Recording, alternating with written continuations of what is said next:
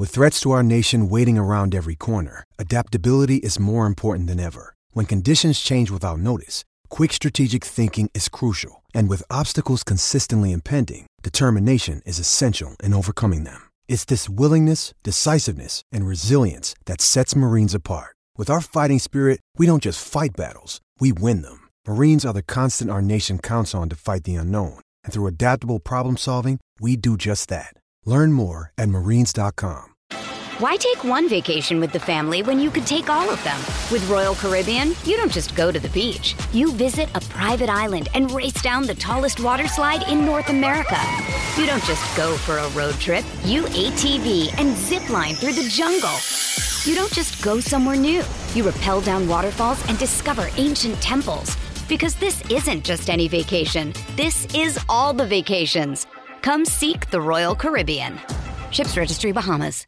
Another day is here, and you're ready for it. What to wear? Check. Breakfast, lunch, and dinner? Check. Planning for what's next and how to save for it? That's where Bank of America can help. For your financial to-dos, Bank of America has experts ready to help get you closer to your goals. Get started at one of our local financial centers or 24/7 in our mobile banking app. Find a location near you at bankofamerica.com/talktous. What would you like the power to do? Mobile banking requires downloading the app and is only available for select devices. Message and data rates may apply. Bank of America N.A., member FDIC.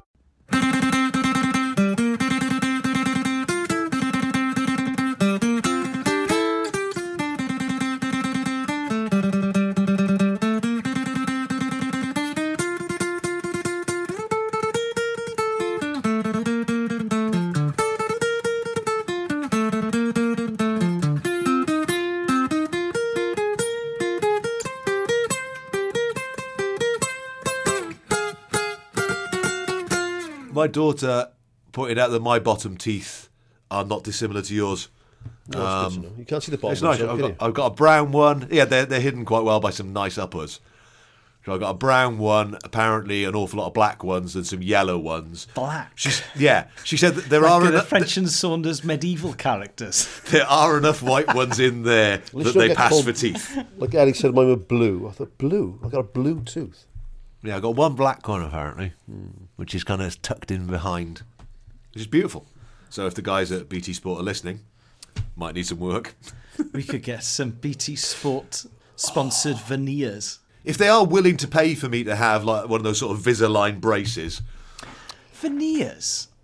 I had Invisalign, I did that. Yeah, I might do that on my bottoms. I'd had braces as a teenager. Yeah. And was never given a retainer, and they went back to where they were. Okay. So if I'd been given a retainer in 1997, I wouldn't have had to pay all that money. But veneers, from what I understand... I can tell about it, so I've had them priced to go on. They file away your tooth, so you end up with like a sort of spike, and then they attach an aesthetically nice tooth to that spike. Is that what someone else's tooth? No. Someone who's passed away, they'll then insert that into your mouth. They'd make it out of porcelain. They don't farm down to spikes, though. It's not it's not Mad Max. They file the surface of the... And then they screw them in. Yeah. 2 men enter, 1 man leaves. What? It's a dentist in Porth Call, mate. Kenneth Chow's had a funny turn, my dentist. What are you on about, Ken? That's what I thought it was. I thought they just leave you... They take the surface down, which what it sounds like is a veneer, so it's just a thin piece of enamel, which they put on front. They glue onto the front of your tooth. But obviously, if your teeth stay the same, and they glue it on top of the tooth. But I thought that then after 10 years or so, what they glue on sort of starts to very slowly drop off, and then you're just left with a right mess. With your fangs, with your dental spikes, which is why it's a high risk. No, there's implants, which is where they put a titanium screw into your jaw, and they screw the implant onto that. So they are basically. But that's if your tooth has been smashed out, though, isn't it? Yeah, that's if you haven't got teeth. Yeah. But veneers are a thin veneer glued on front of your teeth. And they like false nails? Like false nails. What does Cheryl Cole have? Nice well, because she had Geordie teeth until she became famous. Then she had Hollywood teeth. Not a big fan of the big tattoo. No? Not that she cares. No, I was going to say, it's not on a list of worries.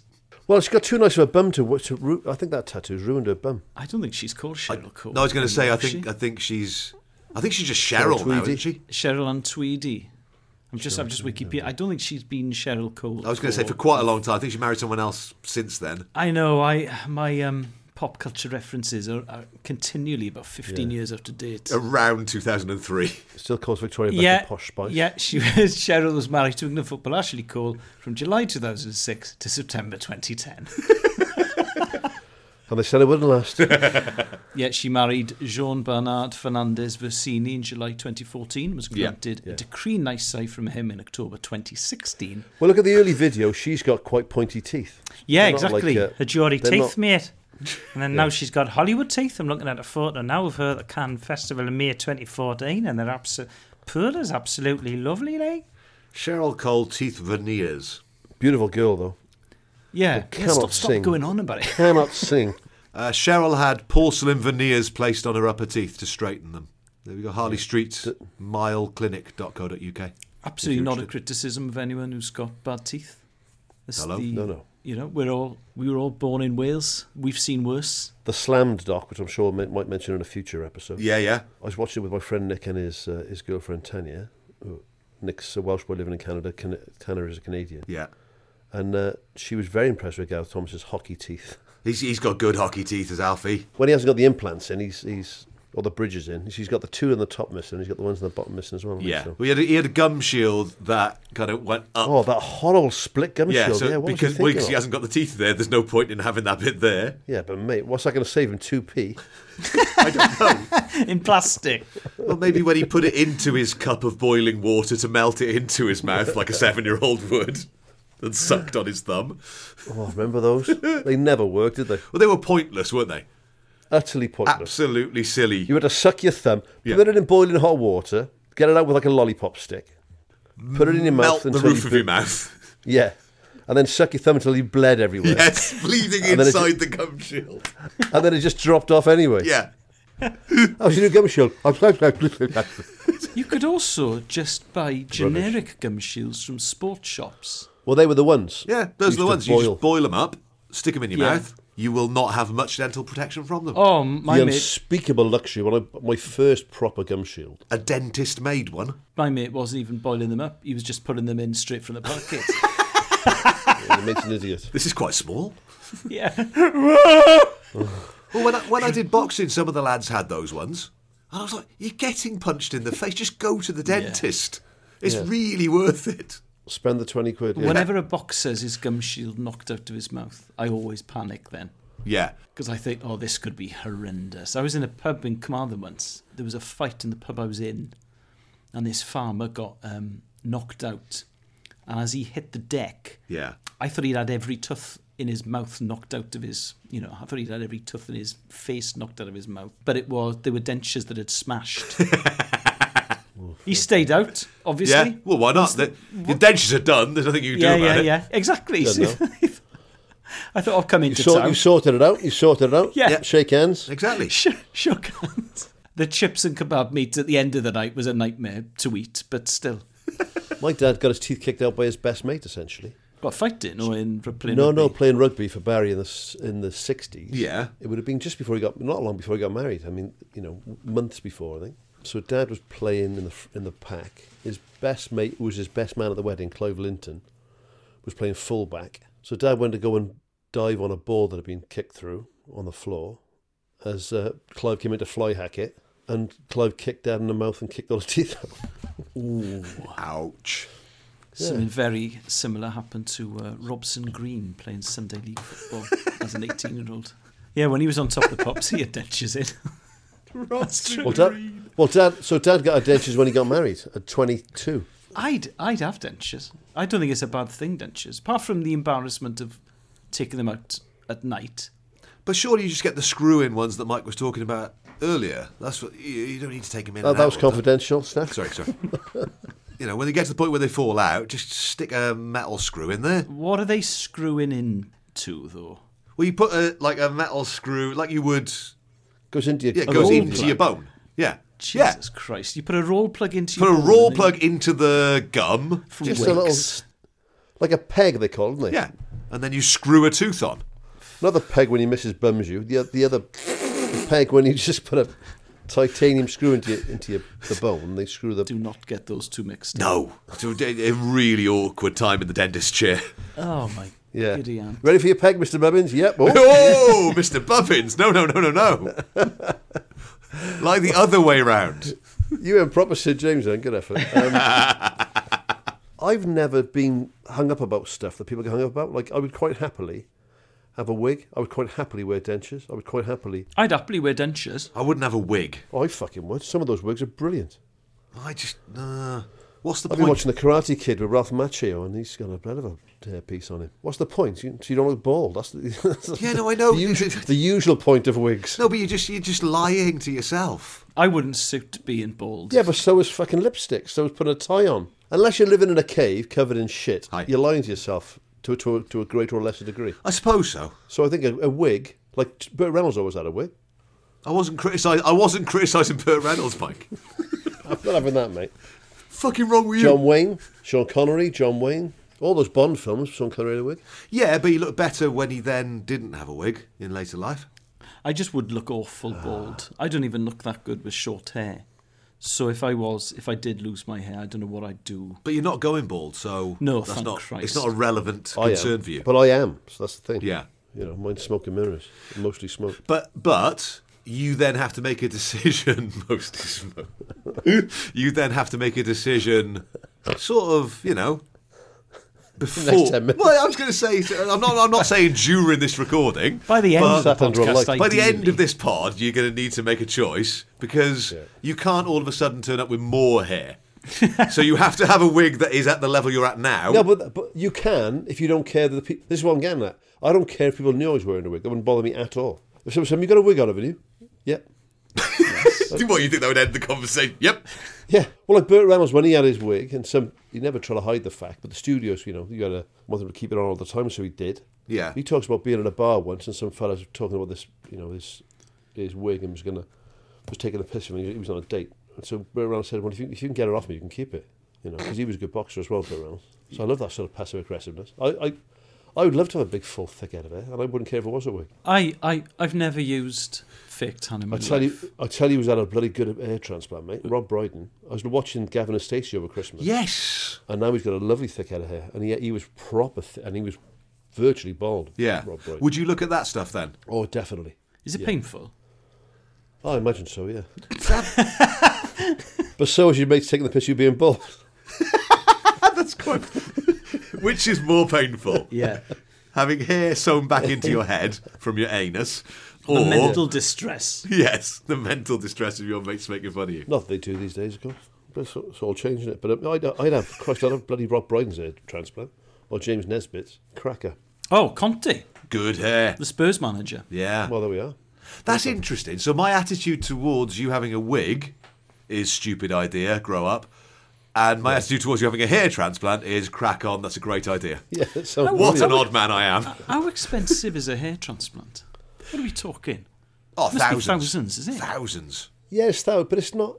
Yeah, it is, and they're not permanent. But I reckon you get a good nice one for sort of eight grand. But a good wig's bloody cost you the same.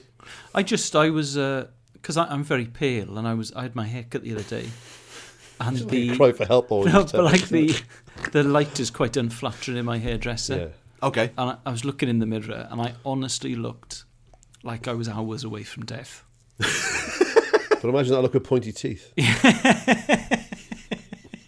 I'd had a slightly different upbringing, I'd have fake tan on now, and I'd look much better. I wore fake tan Christmas time, and everybody that next 2 days commented how nice my skin would look on what the condition of my skin. Yeah. Because it makes you look healthier. Okay. Yeah, Not too I always much. look a little bit better in, at the end of summer when I've caught The worst thing was, like doing that pilot last year, is when you've been in proper makeup for 40 minutes or an hour. Oh, what a heartbreak. To get in the shower when I got home and watch my face and hair disappear down the fucking plug hole was crushing. Well, I used to do the TV presenting stuff, just putting makeup on, and you feel really self-conscious doing it, fine. And then when you see the results back compared to how you look in real life, you're just like, I know. fucking, I look good. I look fucking good in that. And then you wash it off and you go, wow, I've got bags. I mean, the football documentary I made, because it was in the winter and we didn't have any makeup because of COVID. I mean, I look like I've been boiled. It's just absolutely horrendous. Not for long enough either. Parboiled man. There's one piece to camera where I'm walking past the Millennium Stadium talking about Wales beating Italy. And the amount of texts tweets I got from people saying, have you been hanging upside down? Were you grieving? Were you grieving? It's like the idea that I'd be presenting a football documentary about the history of Welsh football, 1876 to 2016, just right in the middle of the grieving process. Really I'm not going to postpone this. Really pale. What a trooper. Yeah. Well, my problem is my complexion is a sort of grey, but the bags under my eyes are a kind of yellowy green. There's a hell of an hour in the Clinique stall. Yeah, handsome boy, mate. Really selling ourselves. Yeah. With the point. Have you signed those contracts for the TV stuff, guys? Because this may well be raising flags. Most handsome podcaster in Wales, they are.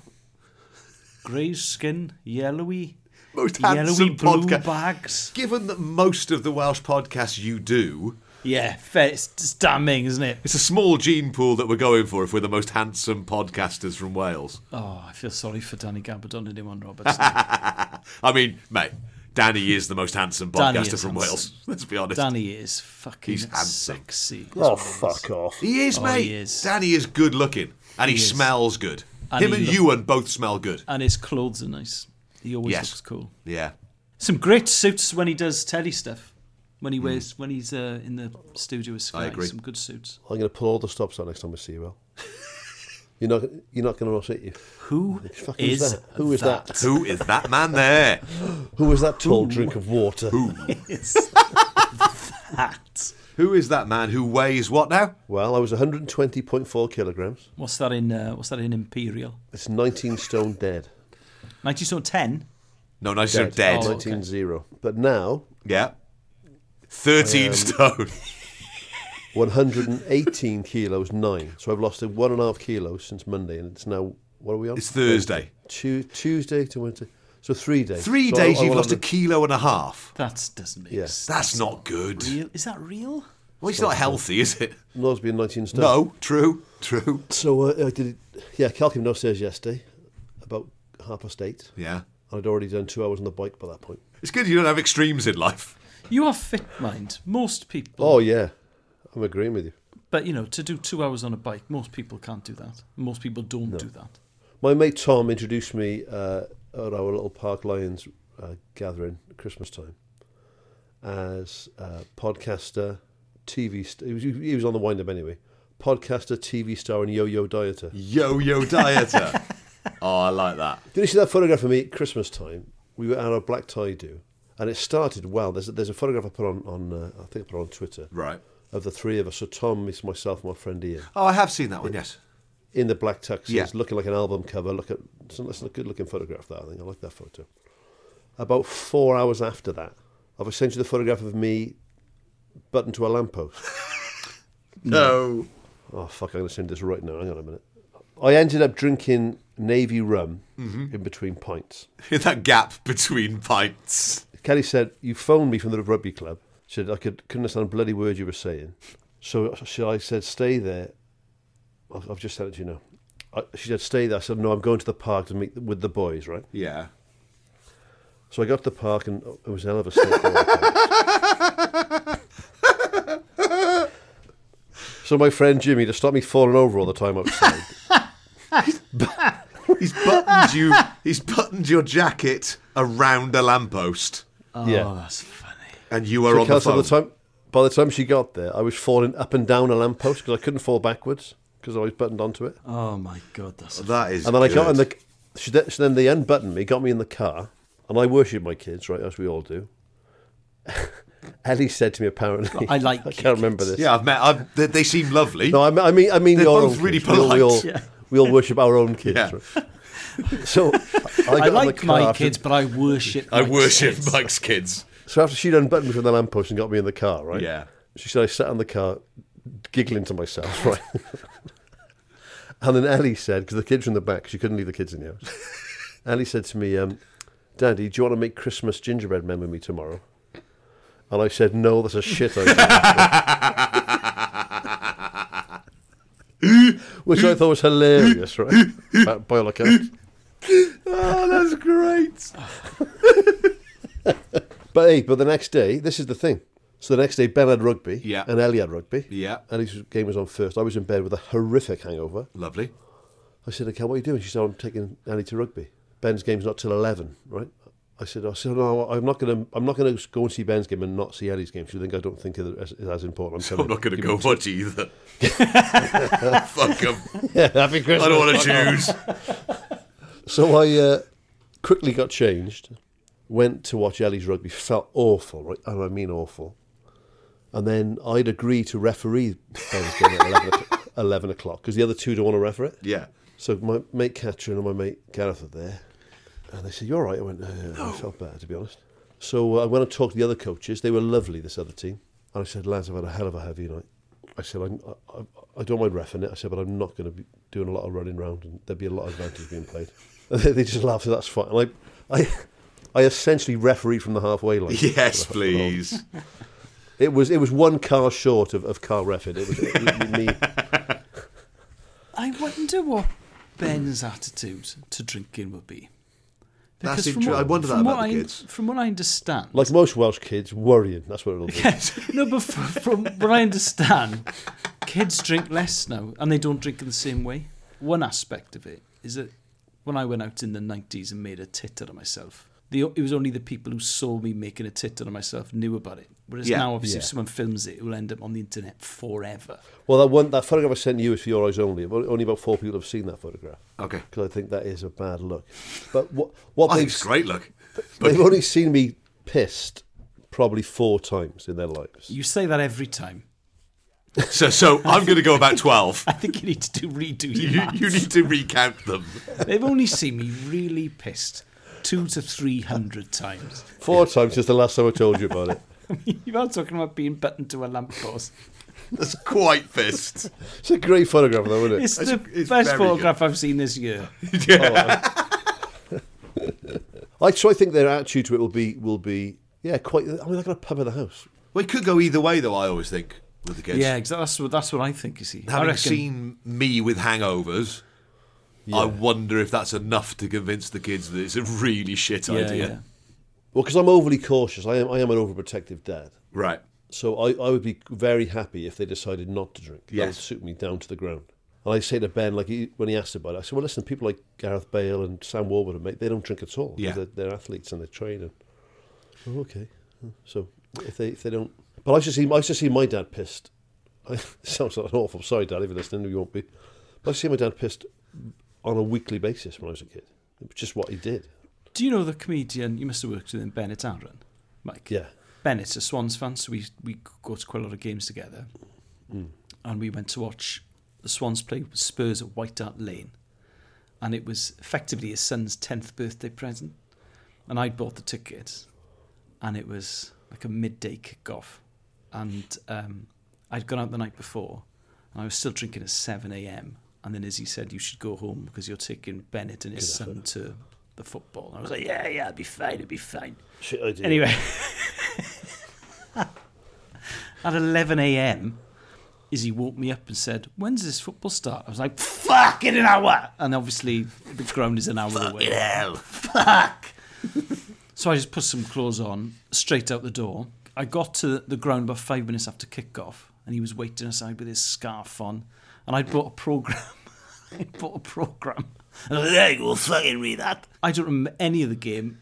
I watched. Well, I didn't watch it. I had my head in my hands for 90 minutes. Bennett found it hilarious. Every 10 minutes or so, I go, ah. It's a long walk. You will know this, Steph. Nothing funny than you makes me from Steph from White Hart Lane back to Seven Sisters too. It's about 20 minutes. Yeah, it is. Yeah. It took us about an hour. I had to stop every 5 or 6 minutes. He's got a great photo of me leaning up against a wall, just like exhaling. But his son Xander, who's now 18 and is at university, he's a lovely kid, lovely bloke. He'd never seen his father in that state. And apparently he talked about it for months. He's like, do you remember when we went to Tottenham You're drunk, Fred Ellis. with your drunk friend. You're drunk. I don't know what drunk. Like Andy, our agent, well, my agent, should say our agent, but he sent me a picture, and he likes a drink, but he sent me a picture of some cans he'd got through, like a month or two ago. Yeah. And I'm sure, if you listen to this, and he thinks that is a session, you know. Yeah.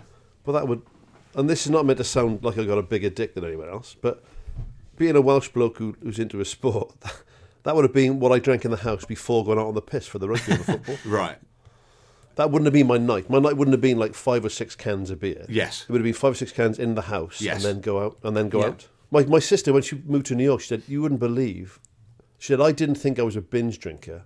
I thought the whole binge drinking culture of Britain was a bit of a media bullshit. Yeah. Until I moved to New York, and they all think there's something fucking wrong with me. But it's like when I was in Vegas for the Kazaki fight, talking to the barman there, because Kazaki was fighting Hopkins, and then a few months before Ricky Hatton had been out there. So obviously it was 20,000 Mancunians. They were like, it's just a different planet. Yes. 10,000 Welsh fans and 20,000 Mancunians said it was absolute chaos. But they like a drink, though, the Americans, don't they? I mean, they must... Well, my sister said, like this is the semantics of language again.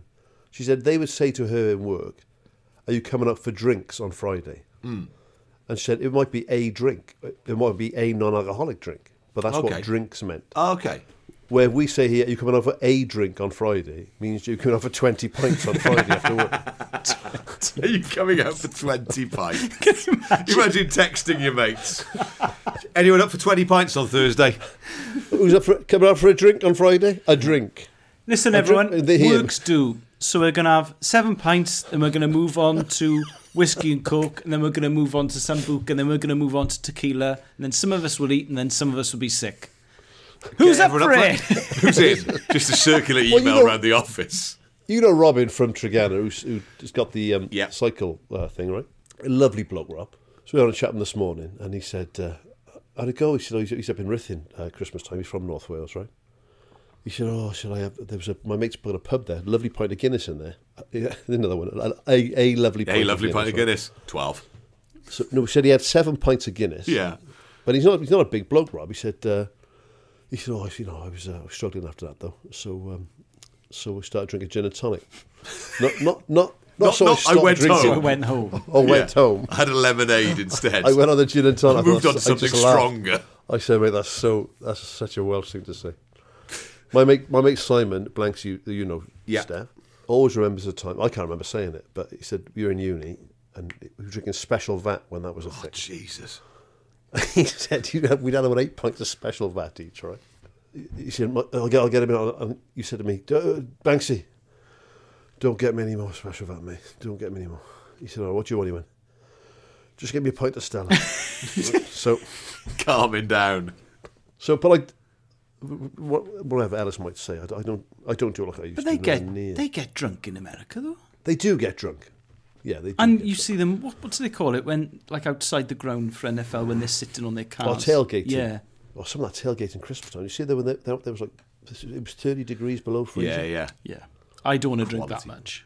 Some fella got his can up. He's got a can. Not at minus 30. Great. That must have been cold. Bloody hell, bells. Big coats on. Lovely. Yeah, and we're not condoning, but that was the thing. Like with the live gigs, with people. That's why I'm not going to get judgmental with anybody. But people being locked down and bloody locked up, and couldn't do anything. Locked up. Well, I'm sure. How many people on day release do we have at the Salford gig? Oh, welcome, mate. A bum on seat's a bum on seat, isn't it? So. Even if it is chained to the seat. Yeah, exactly. Yeah. With a probation officer. Bringing a probation officer along with you. Brilliant. 2 sales. I just get my hangovers are too bad now. I can't. Yeah. I'm considering teetotalism. I had one night out before Christmas, and I felt awful, like proper horrible the next day. We took some booze down with us to West Wales. I had a couple of sherries, which I like it, and then I went to the Ship Inn in Trossaeth. Oh, lovely! And they got pub. And they got brains there, so I had a couple of pints of brains. But that was it, really. And then, so I'm going to take. I know it's a bloody hack thing to say, but I'm going to take a month off it now. So I haven't had a drink since New Year's Eve. I realise it's only like the 6th one. I was going to say. But, Done a week. But I've been out since then with people and had coffees and soft drinks and stuff. It's the North European thing, isn't it? Because the Scandinavians drink like this, and the Germans do as well. Or go out on the piss with some Polish people. Yeah. Russians, see how we get on. I did a drinking fucking petrol. I did a live streamed show, New Year's Eve, and I was drinking red wine, and someone tweeted me and said, "You never ever sip it. You pour it, and then you down it, and then you wait 5 minutes, and then you pour you down it. You never just sip it and make it last. You're either not drinking it or you finished it. But it's like Ribena red wine, isn't it? It's nice. It's nice. It's like wine stoppers. Who invented those? It wasn't a British person, was it? What's this for? That's to keep your wine fresh. What wine? The wine that's left in the bottle. Are you mad? Because it's only about 4 glasses in a bottle of wine. Isn't it? 4 glasses is quite a lot. But I'm just the hangovers now to such an extent. I think fuck this. I can't handle this. And I'm pissed I'm such a lightweight these days in comparison with how I used to be as well. I'm quite impressed that I can still push on, though. That's the thing. I can't. But so New Year's Eve was lovely. We stayed in Aberporth, which is a stunning part of the world, right by the beach. So we spent the New Year's Eve night on the beach, like 5 to midnight. We took a bottle of Prosecco down with us. Me, Kellen, and kids were crying. It was freezing cold. Way past hated every minute of it. They hadn't eaten tea because we were pissed. They were desperate to watch Hootenanny. Drink your Prosecco and shut up, I said. Come on, Dad, Rag and Bone Man's on. Ed Sheeran's on it this year, Dad. Come on. Go get home. I did watch it. I turned it off. He gave the game away that it was pre-recorded in September by saying Ipswich are losing to Barrow right now. Look at the fixtures months ago. Yes, it was lovely. And then I promised. Oh, this was the thing. So I was on the beach New Year's Eve in the smaller of the 2 beaches in Aberporth. Yeah. And there was a bunch of women there and one bloke with a little pop-up table and having some gin and tonics and some beers and a lovely little thing on the beach. And the one woman said, "Excuse me, can I have a photograph? Me and my husband love the podcast." Oh, that's really nice. So I had a chat with them, and then the other woman came over and said, "Oh, are you famous?" I said, "Well, no, not really famous, no." I'm more loved than famous. Adored. Can I have a selfie? I said, "Yeah, if you want to." Have a photograph. I don't know who you are, but I'd like a photo with you. Yeah. And then, so we're having a chat, and then she said, "So what do you do then?" I said, "Well, I do a podcast. I do something like this." They get talking about comedy then with the woman who didn't know who I was. Yeah. And she said, "Oh, Mike was in... I was in Tourist Trap." "Oh, I love Tourist Trap." "Were you in that?" I said, "You know the big bloke with the moustache looks exactly like me?" Yeah. That was me. So she's bullshit. She hasn't seen it, right? So anyway, they said, "Are you having a swim tomorrow?" I said, "Oh, God. I haven't brought any stuff down, really. I've got some swim shorts, but I haven't got like a wetsuit or anything." But yeah, fuck it. So New Year's Day, I went for a swim in the sea in Aberporth. Oh, lovely work. Oh, wow. Freezing. Yeah. Freezing. I came out like a cork. I grabbed all of the kids' hands. We ran in. Yeah. Oh, they did it as well? Well, they went up to their knees. You would never, ever, ever get Betty in the sea. And then I just dived in at first in the first wave. Bang. Nice. Once you were in there, though, did you want to stay in there? Well, I went in, I popped out, and I ran out again, laughing. And then later on, Ben wanted to go back in. I said, "Yeah, come on." Because it was really quite a mild day. Yeah. New Year's Day, wasn't it? Yeah, it was. So I went back in again the second time then. But those women, if they listen to this, fair play, because they go in, they say they go in every day for a swim. They're all probably in there between 40 and 80, I'd say, the oldest one, probably. So the day we left was like the 3rd or 4th of Jan. We had to get up early to get the house clear before we left, so we were up probably 7:30, right? So the sun hadn't come up. It's a real storm, real foggy, really cold, blowing a gale, still dark. They're bloody in there, swimming. Lovely. And they loved it. They do it and they got a nice bunch of mates there who meet up every day, and they go in the sea every day of the year. And we saw dolphins. First day there, we saw 2 dolphins out on the bay. There's something about cold water that's really... There you go. Here comes Vim. Oh, here we go, yeah. There he comes. No, but if I did live in Aberporth, I'd been there. I would. The house was beautiful, literally right on the beach. You walk out the front gate, you cross a single track road, you're on the beach. I feel I should say that Ipswich lost to Barrow on Wednesday, the 15th of December, not in September. Not September. I don't want to. Jules Holland is a liar. Yeah. He is not that much of a liar. It's a fortnight. It's recorded a fortnight. It's a fortnight before. Well, I remember doing a game with Kev McCarthy, Ali. Oh yeah, Kev McCarthy. All right, Mark, that's tricks. So he to do the warm up on the Hootenanny. I think he still does. He's big mates with Jules Holland. Yeah, right. He's done every episode ever, I think. I remember him telling me that they'd make it in the middle of December. Yeah, yeah. And it ruined it for me then. Really? Yeah. I will not watch it. I won't have it in the house. I will not be lied to by before, Jules Holland or any other members of Squeeze. No chance. I will not be How lied weird to. to do a countdown like that? It must be so weird to do that. Like, you always got a bullshit. I remember doing like a Christmas special of Deal or No Deal in about May. Yeah. There's fucking snow everywhere, like fake snow everywhere. I always find that hilarious. Noel in a Santa hat. I think that's great fun to do. You've done that House of Games, haven't you? Yeah, yeah. I think I might be doing that. But I loved House of Games. Isn't it done over a day or two, isn't it, up in Scotland? Yeah, what I did, it was in London, but when he did it was in Glasgow. It's a good laugh. I did Pointless as well. That's good fun. Yeah, well, they're ones that are on my list of things I will do. That's kind of you. Your increasingly small list. Yeah, but they're on there. I will do Letterman. Yeah, do Letterman. Leno, no. Russia Today. Al Jazeera TV. Anything in Dubai. And any of the CBB stuff because of the kids. Anything funded by Farage. Channel 4 is a general no. 5, maybe. 5+, yes. 5-star. 5-star, 100% yes. I've been on Channel 5-star. Well, every time I see a countdown show of Christmas, I was just looking out for you. I don't do a huge amount of them, mainly because I'm not very good at them. Yeah. So whenever I am on them, I tend to underperform. Who've paid me just to watch the clip on their phone 10 seconds ago. Yes. Pretending it's a cherished memory for them to meet you for that. Yes, please. Yeah. Do you remember that time when he came in with a teapot and he, oh fuck. Yeah. You remember too many details of this for it to be a memory. Have you just watched it? Yes, I have. Yeah, if they were honest, those programs, you'd be like, we almost certainly had it on. I think Maureen Lipman was in one of them. Yeah. I don't remember it. Maureen Lipman, was it the phone book or something like that? Was it for the phone book? Was it phone book or washing up liquor? Was that Nanette Newman? Was Maureen Lipman Oxo? That was Linda Bellingham on it. I think Nanette Newman did the fairy. It was a great clip though. I remember that. Number 63. I kind of like the 80s. Vague memories of the 80s. Favourite 80s adverts. Yeah. Number 77, Fairy Liquid. That was the one with... Is there a hand? Is there a hand and bubbles? A glove in it or something? Shake and Vac. Was that 80s or 70s or both? With the bald bloke with the moustache who was the husband, or was that Oxo? Which is the one with the C? Is it Old Spice or Guinness or both? No, Guinness was 90s. Surely Guinness is 90s. That was the horses, wasn't it? Or was that Lloyd's Bank? They should do that. I would watch that. I'd watch that as well. 100 genuine top adverts. 100 genuine memories of TV shows from the 80s or adverts. What about Papa Nicole? Was that the 80s? No. It can't be the 80s. Was it Papa Nicole? Just get 100 stand-ups. I just go like, yeah. Number 45, Midland Bank. I don't remember that one.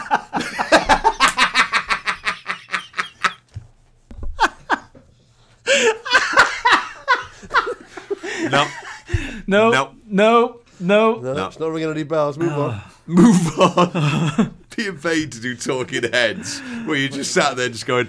Hoffmeister the bear, I do remember that. Yeah.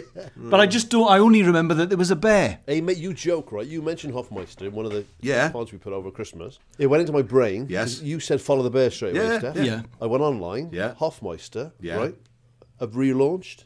Have they? So I've got in my bar a 5 litre, a 10-pint Hoffmeister can, like one of those, the ones with a little tap on it. Yeah. Yeah. Right? Like a home keg. Yeah. So I bought it. So I had a look at it, and then I was looking at it, and their marketing was bang on. They seem like proper people, right? So someone said, why would you want to relaunch this fizzy piss or something like that on there, right? Yeah. And the two lads who now own it say, well, no, it's a well-recognised brand. You know, it's got, people know the name. It's a different beer than it used to be. We won all sorts of awards. He said, just give it a go. If you don't like it, don't buy it again. I thought, fucking fair play to you, mate. So I bought it. Yeah. Very nice. Is it what it was? Is it just lager? Sort of quite weak. But it's nice lager. It's not the same. It's like 4.5% or 5% nice German lager, right?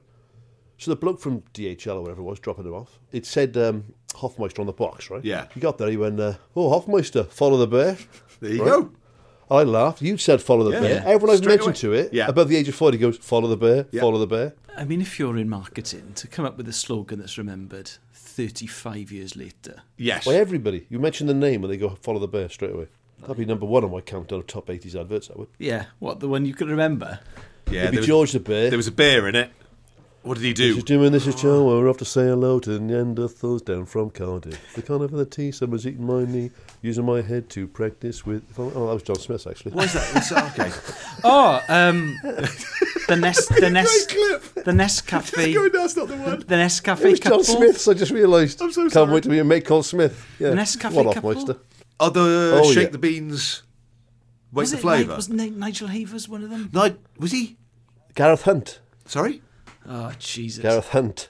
He was the three beans, wasn't he? I don't remember it really. Because Cal's friend Gareth Hunt came to a fancy dress party once as Gareth Hunt and just had Nescafe labels. The Gold stuff all over Blends couple. Okay. Oh, Gold Blend. That was it. Yeah. It was number 33. Number 33. Gold Blend. The original campaign ran for 12 45-second instalments between 1987 and 1993. Starred Anthony Head and Sharon Moore as Tony and Sharon. Anthony Head. A couple who begin a slow burning. Did he do Buffy? He did Buffy. He was the teacher, wasn't he? Romance over a cup of the advertised coffee. The ads were in a serial format with each ending with a cliffhanger. The commercials were extremely popular, and as time went on, the appearance of a new instalment gained considerable media attention. They're one of the most famous examples of serialised advertising. Yeah, and at the end they have sex, don't they? What, in the last advert? That's what the last advert is. Post Watershed, just having it off. She's just licking his bum hole on the post 9 p.m. version. Fucking rimming. You want sugar? And then he has a coffee to take the taste away. Yeah.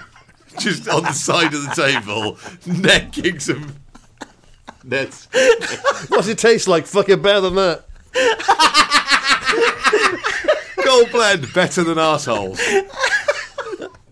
That's the strap line. There's a fucking tagline for you. Oh my God.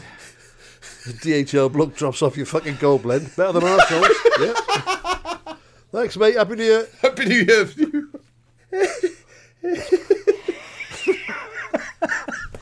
Obviously, there's a spectrum of taste. They're in like a student flat, shacking. Oh, cheap kettle boiling in the corner. Fucking happy shop of coffee. Why take one vacation with the family when you could take all of them? With Royal Caribbean, you don't just go to the beach. You visit a private island and race down the tallest water slide in North America. You don't just go for a road trip. You ATV and zip line through the jungle. You don't just go somewhere new. You rappel down waterfalls and discover ancient temples. Because this isn't just any vacation. This is all the vacations. Come seek the Royal Caribbean. Ships Registry, Bahamas. Mother's Day is around the corner. Find the perfect gift for the mom in your life with a stunning piece of jewelry from Blue Nile. From timeless pearls to dazzling gemstones, Blue Nile has something she'll adore. Need it fast? Most items can ship overnight. Plus, enjoy guaranteed free shipping and returns. Don't miss our special Mother's Day deals. Save big on the season's most beautiful trends. For a limited time, get up to 50% off by going to BlueNile.com. That's BlueNile.com. Right, first round of clips coming up. Bit of admin first. The Motorpoint Arena gig on is it the 11th of February? Night before Wales versus Scotland in Cardiff. Night before Wales against Scotland. We're going to postpone it because everything's a bit up in the air as we're recording this about whether those games are going to be behind closed doors, whether they might move them to England rather than have them in Cardiff. Everything's still up in the air about whether you're allowed anybody indoors in that sort of number, 4,500, 5,000. And some of you will be, even if it's legal, will feel very uncomfortable about it anyway. We want people to get there, enjoy it, let the hair down. Even like afterwards, we're not taking the decision lightly, but even afterwards, we couldn't meet people for a drink, we couldn't go and do it. I mean, it's just all a bit... And that might be able to happen, but if we don't make a decision now... Yeah. You can't pull it the day before, can you? It's looking unlikely that it would, and then if things do change, it could go ahead. You're talking about babysitters last minute and hotels last minute and everything last minute, and it's not fair to people. So if we give people a bit of notice now, then we've got to postpone it until, we don't know yet, but we're looking at either maybe the autumn internationals or Christmas time. Yeah. Have a Christmas special maybe. Well, I think, because there's no point in postponing it and doing it in May. Yeah. I think that would be a bit silly. Or doing it as soon as things open up. I think doing it when there's a rugby game on might be nice. Yeah. Or doing it when it's Christmas time and everyone's on the piss again. That'd be quite nice. Yeah. Not that you have to be on the piss to go and watch us, but... No, but, it helps with some of my gags. But also to relax and just to enjoy it and have fun and be part of it. Not an easy decision to make. We had a long chat about it. But obviously... In regards, this is on Sky Sports News. It's not been an easy decision for me. Yeah, it does sound a little bit like Jim White. That was great. But obviously, I don't want to leave the club. I've been brought up here. I've come through the academy system. I mean, luckily the board have given up the three of us their full vote of confidence. But we've been like you. I imagine seen in the press the idea that Wales might play the Six Nations, almost call it the Five Nations then, Six Nations games in London as opposed to Cardiff because of the restrictions. So it's a discussion we had to have, but this is the decision we've come to. If you have booked hotels, I'm hoping you can get refunds on that stuff or rain checks on that stuff, and same with travel and all the other stuff. Yeah. It's not something that like we said, it's not something we just decided on a whim. We've been thinking about it for a while. So we want it to be as enjoyable as possible for everybody, is the thing. There's still the chance it might not be happening legally anyway, but we decided to pull the plug on it early. So we're very, very So, apologies. And hopefully you understand why we're doing it. Bit of admin stuff for the rearranged gig. If people would still be interested in buying T-shirts with a February date on. Yes. Yeah. Think of them as collector's items. Oh, in many ways. I'm glad that we got ahead of it and invested that money. I'm really glad about that. I know so many people who still. I know so many people who still got their Nirvana tickets from the 1984 tour framed. Exactly. I've got a Newport one. I'm very jealous of that. So I don't know where it is. And I didn't get my £17.50 back. So, if you would like to frame a T-shirt of the gig that never was, February the 11th, Steph will sign it. I'll sign it. The other two won't. Contractually, they've got it in there that they can't sign them. It's fine. So, if you'd like a T-shirt signed by 1/3 of us. The least famous of the three. Because Steph's the organised one, who's already sorted out the T-shirts. I'd have been trying to sort this out the day before. And we'd have been better off if you had. Which is always my argument. Difficult argument to make, but in this case, being organised has helped. Although if you are a member of my family, my extended family, look forward to your birthdays. You are getting some T-shirts. Yeah. So I've now got 2,000 gifts in the house, ready to give away. You know what we should do? What? It's a live stream gig. Interesting. No, that is a good idea. When? The same sort of period of time. Six Nations time. Well, we will look into this. And I think... All right. So we will talk to Ben, the promoter. So at least do something. Yeah. Right. Yeah. All right. Ben at Plosive. we need an email. Yeah. That's cool. All right. Let's do that. Let's try and do that. Okay. Give Ben a show. All right. My to-do list has just increased. Sell out-of-date T-shirts. Point 1. Yes. Sign out-of-date T-shirts. Sign out-of-date T-shirts. Learn how to do a signature. If they were books, Point 3. We could go and watch them all be pulped. That'd be great, wouldn't it? Like at the end of Alan Partridge. That'd be really good. Like or we could porridge. In the windmills of my mind. Right. Let's do first round of clips. I got to say, mate, go on. Let's not do content. I know I've said this a few times. Right? Yes. Bear in mind, it's New Year that we're recording this. Yes, it is. It's the first one of 2022. Yeah. I think they're some of the most inspirational and heartwarming and fucking best clips we've had on here in the last year and a half. Yes. Good. Just saying. None of mine are inspirational, but I like them anyway. Yeah. Let's start with one of yours then, Al. Let's start with... This is a compilation. I mean, it really is as simple as this. It's a compilation of one of my favourite commentators ever saying, "My goodness." Oh, my goodness, how did that stay out? Cornelius getting in there. There could be problems here. Celia's lost it again. And Loudwell kicked off the line by Blackmore. My goodness me, how close that was. My goodness, up to Hughes, and now United can break out. Frank Rijkaard. Oh, my goodness. He wasn't offside. He wasn't offside. Go now for England. Long range shot. My goodness, that wasn't far away. And how he's breaking away. Zola's in there. Brolin on the far side. Bold is coming across there. Brolin with a great chance. Against the post. My goodness, there should have been a goal. Oh my goodness. My goodness me. Oh my goodness. Oh my goodness. Brian Moore, ITV's chief commentator throughout my childhood. He's the voice of football to me. Absolutely. Even more so than Barry Davies or anybody else. It's those two, isn't it? It's Brian Moore and Barry Davies. I absolutely loved Brian Moore's voice.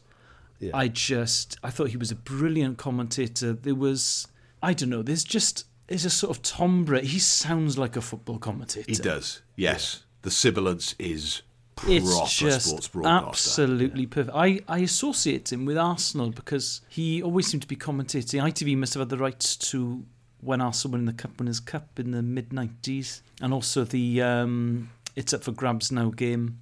He did every FA Cup final ITV from 69 to 88. And he did European Championships 72 to 96. I thought they always did a good job of football.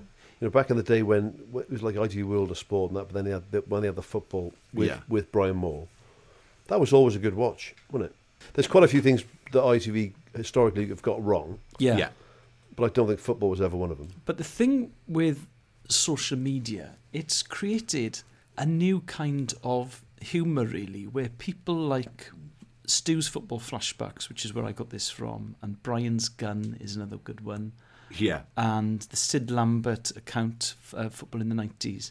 I either find stuff from games 30, 40 years ago, which I never, ever would have seen, or if I saw it at the time, I forgot about it. Or it might be a faint memory in the back of my mind, and then they will actually find the clip. Adam Hurrey, at Football Clichés, is brilliant at this stuff. Or, in the case of Stu's Football Flashbacks and Brian's Gun, they will just create a compilation of things that they knew happened.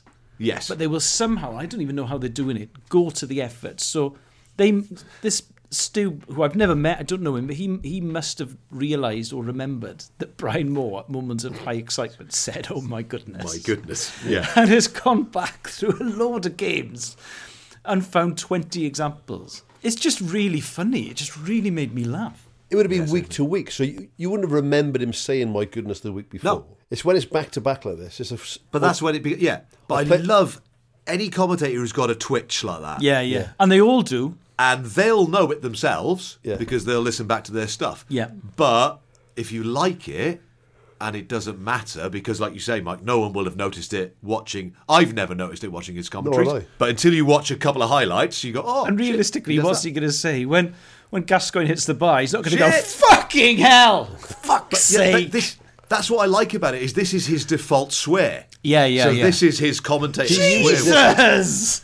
He uses it more often for misses or saves than for goals. And that's why I like this clip, because it's the moments of famous games I do remember, but the moments you don't see repeated. So one of the oh my goodnesses is from Man United versus Barcelona in the 1991 European Cup Winners' Cup final. Now I've seen Hughes' second goal, the one from that impossible angle, loads of times. But I hadn't seen any of the other stuff. I haven't seen Blackmore clearing it from the penalty area that looks pretty muddy. Exactly. And actually isn't as good a clearance as the commentary makes you think it is. Yeah. When they replay it's fairly mundane, to be honest. Centre of goal, and he really couldn't have missed it. And that Brian's Gun account, which I've only recently started following, the other day, he put up a compilation of players running the ball into the corner flag to try and wind down the clock. Yeah. Did you see the other one of people getting ready to do throw-ins holding the ball over their head for too long. Yeah. You just like little things like that where you just go, that's really silly. The ball running, the players running to the corner flag to run down the clock. It's like Anders Limpar doing it for Everton in 1995. Where did you get that from? How long did this take you? And, are you being paid for this? Why are you doing it? I'm glad you've done it. And I'll certainly like it. I might give it a retweet. It's just a really funny aspect. Aspect of social media that makes me laugh. I love it. But Adam Hurrey's one. His Twitter account is absolutely sublime. And his book, which I chose on this podcast ages and ages ago, is really, really good as well. So what's his Twitter account called? At Football Clichés. But they are clearly watching, like he does things like Cracked Badge Watch. So when a club is in trouble, when a club is in crisis, often the tabloids, it will be the Man United badge, but it'll be a split down the middle. He'll just find loads of examples of that. Great. I love the way he thinks. It really. How long do you spend then between thinking of whether you like a tweet like that or retweet it? I'm quite scattergun with my likes. Yeah. Oh, I'll like something. A retweet, I will think more carefully. Yeah. Also, if you don't like sport, it's such a mad thing to see on your timeline. Compilation of a commentator saying, "Oh my goodness." The other thing I did realise is obviously Brian Moore was never a Premier League commentator. Well, a Sky commentator. So he commentated on England games and European games for ITV. And the big match, when they had one match a week, was Welsby presenting. With Welsby presenting. Someone like Martin Tyler will do, a few games a week now. Brian can't be doing that many. What are you trying to say? Well, it must have been quite a nice job. What was he doing with his time? Great gig. Prep. Yeah, exactly. He's doing commentary prep. Shit ton of prep. 80s gravy train television, wasn't it? Don't worry about it. I saw the pre-match for one of these games on the big match the other day. I know exactly what you're going to say with Elton Welsby, and it's Leeds United versus Man United, isn't it? Yes. And it's done in 2 minutes. It's not even that. Yeah. It is literally a minute to go before kickoff. They have the titles, which last for about 25 seconds. Cut to Welsby. Welsby asks Jack Charlton one question. Jack Charlton says a really mundane thing. Teams are out, kick off. Charlton, yes, obviously please. Played for Leeds United, had clearly given the game no thought at all. It's the most generic answer you'll ever hear. It's fucking brilliant. And now doing the podcast with Iwan and Danny, seeing how much prep they put into it. I mean, Charlton... He's literally just turned up and gone, right, what do I say? Tough game, top of the table. We'll see. The 89 game, Arsenal versus Liverpool, the Is Up for Grabs Now game. So obviously Brian Moore's commentating, but Elton Welsby's the anchor in the studio. The pundit hadn't turned up. Oh, yes. And the producer went into the director's box half an hour before kickoff, and Bobby Robson was there. And he said, please, will you be my pundit? And Bobby said, I don't know about that. I'm just here to watch the game. And he said, please. And then that's that. Well, in the same way that Austin Powers films completely changed James Bond, because it did become ridiculous that everyone wore the same colour jumpsuit and there was hundreds of henchmen working on like laser guns, right? Yeah, that is a bit daft. And there was a real sea change in... And I can't watch a lot of the old... I can watch the Roger Moore ones, he never took himself too seriously, but I can't watch a lot of the Sean Connery ones these days because of that. He's taking it all quite seriously and it all looks a bit daft because of Mike Myers, right? You look at the Fast Show, and when they did things... When they took the piss of all the sound bites that managers came out with after games, you hear less of those now. You don't see people talking about Game of Two Halves. You don't... And those things you just trot out all the time. And punditry is 100 times better now than it used to. Oh, yeah. Jimmy Hill in a St George's Cross bow tie. I do like Jimmy Hill, though. I can't think of a better anchor than Des. Oh, no. I think that whole era, though. The master. The second group game of Euro 96, because England got off to quite a shaky start and they drew with Switzerland 1-1, I think. And obviously it's a home tournament. England have got a good side, exciting manager and Terry Venables. People were very disappointed with that match, with that result. Des starts by reading out a lot of headlines about how England are going to throw it away, and it's it's a home tournament, and will they ever get this opportunity again? Having read 3 or 4 of them out, he says they're from 1966 because England got off to a bad start in '66 as well. He said, "Don't worry about it, we're going to be fine." And then That's the Scotland game, isn't it, when they won 2-0? That's good. But that's like classic Des, isn't it? That's a great bit of Desing. So Ben loved this clip. He was laughing his head off watching this yesterday. Yeah. Brian Morwood. Because anything when you repeat a thing over and over again, it becomes funny, doesn't it? Yeah. Doesn't matter what it is. And then it stops being funny, and then it becomes funnier. That's exactly what happened watching this. It's like, okay, I've settled into it. Oh no, it's made me laugh again. To push through the awkward, like the Tommy Cooper, when he would come on and do the daft stuff, and it would get a laugh, and then he'd keep being daft, and people would think, what's going on here then? And it wouldn't work. To push through the middle bit to get to the being really funny at the end. So is it a Royal Variety performance when he comes on and doesn't speak for like 7 minutes? Really? Yeah. Just looks at the audience. Oh my God, balls of steel. So when you're watching this clip, it's quite, was it 3 minutes, 3.5 minutes? Yeah. It's a funny minute. Then there's a minute thinking, is he just going to do this? And there's a minute going, oh, he's just going to do this. This is brilliant. And then every now and then the odd, oh my goodness me, just to mix it up a little bit. Yeah. Love it. Right, Mike, what's yours for this round? Yeah, so I picked this one. I put this on our little WhatsApp group a while back, a few weeks ago. It's a fella called, well, I think his name is Cliff De Vries. Like, so when you research it, it says Davis on the clip, but I'm pretty sure it's De Vries, Devries.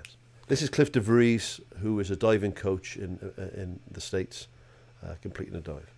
When you see my dive, what else can you do?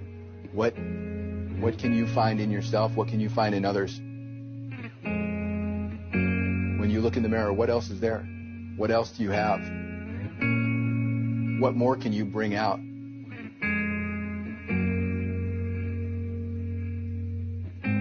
Which is a little bit beyond what you think right now. So there we go. So if you Google it and do a little bit of research, which I've done, it looks like Cliff was a really good diver as a young man. He was in the sort of the frame to go to the Olympics for the USA as a diver. From doing the math, so I think when he was very early 20s, was diagnosed with a brain tumour that was like 6 inches across, a big brain tumour, which they managed to get out and save his life, but it ended up with him being paralysed down the right-hand side of his body. It's such I know it sounds twee to say it, but it's such an inspirational clip. He's such an honest, articulate bloke as well. So So the clip, if you don't watch the clip, then Cliff can barely walk, very sort of shuffling gait. His head's over to one side. His right hand and arm don't really work. His right leg doesn't really work. So they walk him up the steps of a it looks like probably a 3 or 5 meter springboard.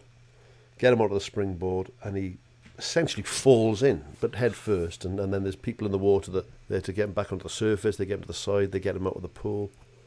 And then a little girl comes and gives him a big hug, and the whole place is singing happy birthday to him, because it's his birthday. So from what I can gather, the place that he coaches diving at, and he's been a really successful coach of diving. Like, he's had a lot of Olympians have been coached by him. He does this every year on his birthday. He does one dive, and the whole place sings happy birthday to him. The bloke behind him on the steps on the way up, which I assumed was just a student, is his son, who's I think 20 now. And the little girl who gives him a hug when he comes out is his daughter, I think he was 6 or 7. And there's a bit there when he's on, and it's really fills your heart with joy. There's a bit on the end of the board where he says, he talks about diving should be beautiful, right? He says, you may not, you're not going to see any beauty in what I do.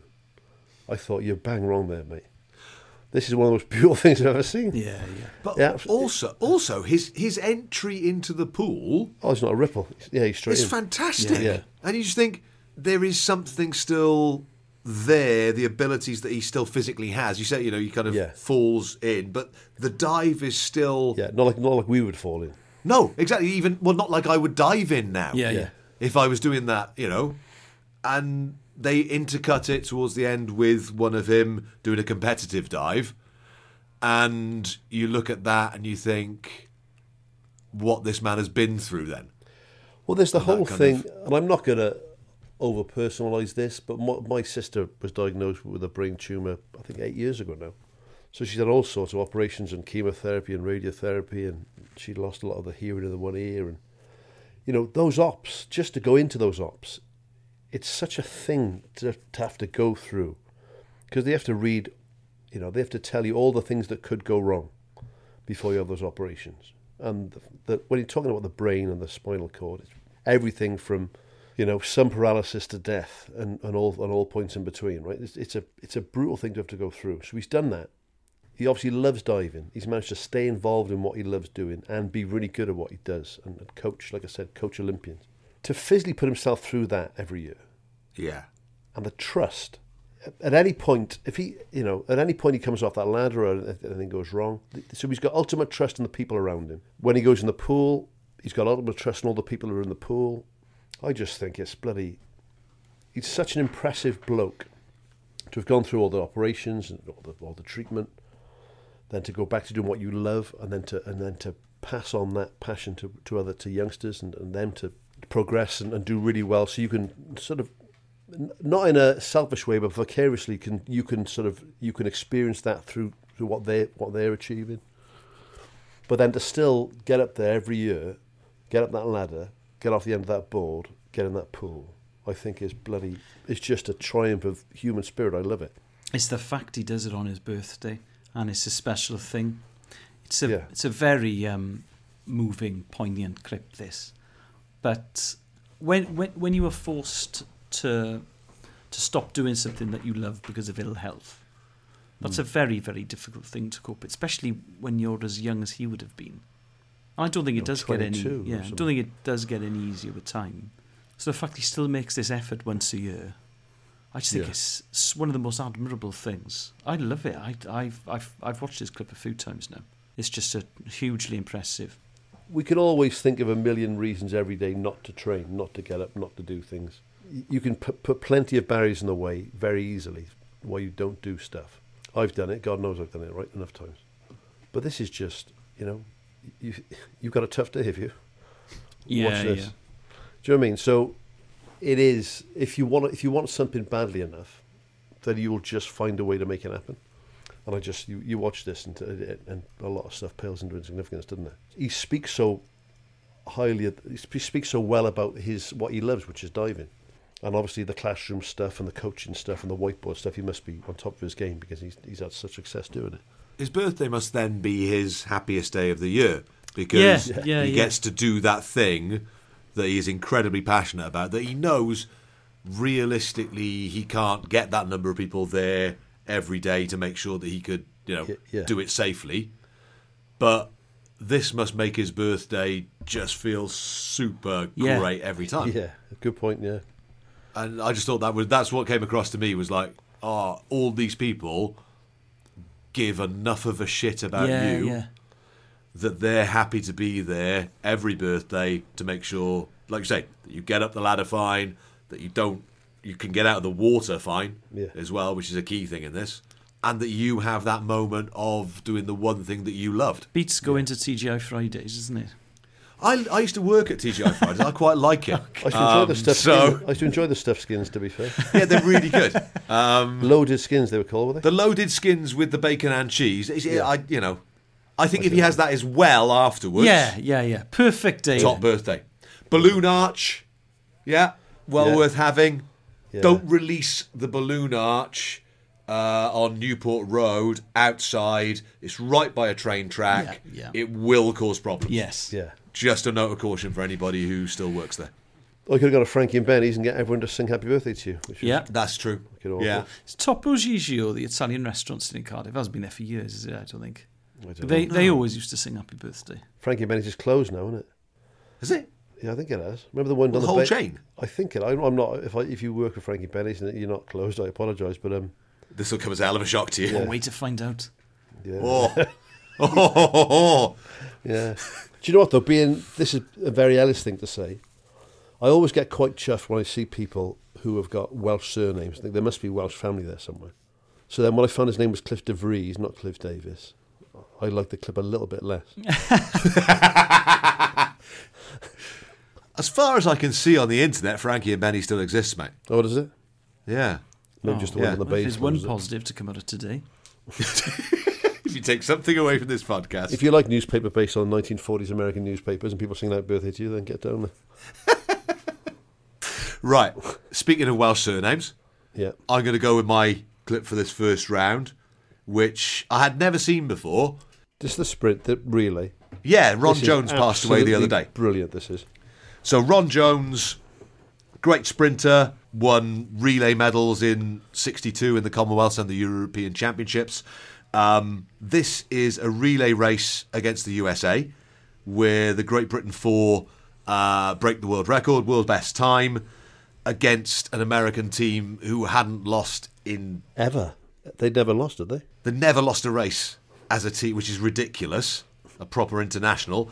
And it contains Ron Jones, Berwyn Jones, David Jones and Peter Radford. Not a terribly good takeover, and Paul Drayton, the world record holder, around a turn now chasing David Jones. And this would be a fantastic upset if Great Britain could win it. And Berwyn Jones has got it, and now there comes the world's fastest human, Bob Hayes, closing rapidly, but I don't think he can catch him. A fantastic finish, and it's Great Britain first. The first time the Americans have ever been defeated in a sprint relay of this kind without a disqualification. A fantastic win for Radford and the three Joneses, the anchorman there, thrilled with this fantastic victory, waiting for the time. So the fact that, like you say, the fact that there were three Joneses in it immediately made me go, I'm watching this. Berwyn Jones also played rugby league for Great Britain. Yes, I saw that. Just for good measure. You know, why not? Are they Welsh lads? Are the Jones boys Welsh boys? David isn't. Berwyn is from... he was from Rumney. Yeah, so he played Union for Rumney and then played rugby league. So Ron and Berwyn were Welsh and won bronze medal in the Commonwealth Games as part of the Wales team. David was English. Welsh extraction. It must be David Jones. Come on. Berwyn. He played rugby league for Great Britain and was an athlete at the European Championships and the Commonwealth Games. Yes. Do you know what?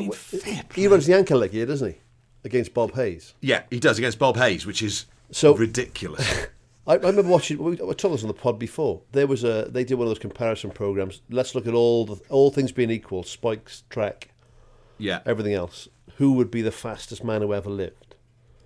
And the one that I saw said it was Bob Hayes, right? So this. When they said about he's making up a tremendous amount of ground, he doesn't. If you watch it, he doesn't make up. He makes hardly any ground. No, they basically take the baton and finish in the same position. Yeah. So Berwyn is racing against the fastest man who ever lived there, essentially. Yeah. Who looks like he's twice the size of Berwyn as well. Yeah. By the way. Well, he ended up in the NFL, didn't he, Bob Hayes? Yeah. He's got a hell of a physique on him, Christ. But imagine being Berwyn Jones in that situation where you know you can obviously handle yourself because you can play rugby league. Yeah. But you've got the baton in your hand and you're going, and you know that Bob Hayes is somewhere behind because you've just been stood next to him. Yeah. And now he's chasing you down. Like, shit. He's quick, man. Yeah. It reminded me of watching sort of Calvin Smith against, that sort of build. That really small, but not small because but compared to Bob Hayes. Yeah, compared to a more Regis style. Yeah. Build. That's a good comparison. Yeah. Bub said a very interesting thing which had never occurred to me when we were talking about sprinting ages ago. When you're running as fast as you can, but you're losing in a race, it's a very weird feeling. Yeah, it doesn't compute. When you're trying your best, running as fast as you can go, but there's someone running a little bit faster than you. Hang on. I'm going my hardest. What the fuck is this? Oh, we're going backwards. What's going on? But I was looking through Ron Jones's sort of career then, and he was in, as well as being in with the other two Joneses in this race, he ran in Commonwealth Games with Lynn Davis as part of a relay team. Yeah, they were big mates, weren't they? JJ, he ran with in a relay team because JJ ran sort of Commonwealth Games level for Wales. Ming Campbell and Jeffrey Archer were two of his relay partners down the years at Oxford as well. or Ming or Cambridge? Well, no, Ming Campbell raced in the Olympics. Fuck, did he? Yeah, so in 1964, the relay team contained Ron Jones, Lynn Davis and Ming Campbell. Wow, I didn't know that. He's no Colin Moynihan though, is he? He didn't sit there and tell people to row harder. So that White City track there in this clip as well. So that would have been obviously a Cinders track as well. Is that still there, White City? Al, is that? I don't know. I've never seen this clip before. No, I've never seen this either, and I find that fascinating because it's not long enough ago that it wouldn't exist, but these things don't. I love the fact that things like this exist somewhere, but don't surface until. There's a lovely photograph of my mum which I need to find. It was in my nan's house for years. I don't know where it is, but it would have been about 1962 around this time. Mum would have been about 18. So she was born in 1944, and she was running for Welsh 3As, and she's just sat on a track putting her spikes on but they were leather spikes with the long metal spikes. Yeah, Adidas, like early sort of Adidas. I'd love to find that photograph. I don't know where that is. That was such a good time for athletics as well. Yeah. Oh, absolutely. This was 63. I think pre-Colin Jackson, I don't think we make enough of our pre-Colin Jackson Welsh athletes. I think we're good at singing their praises post-Colin, but it's only really Lynn the Leap you hear about, isn't it? Yeah, but if you imagine this was 64, so only a year later, if this relay team had performed at the Olympics and hadn't sort of split up, so you're only talking about 1 year later and they finish 8th in the final.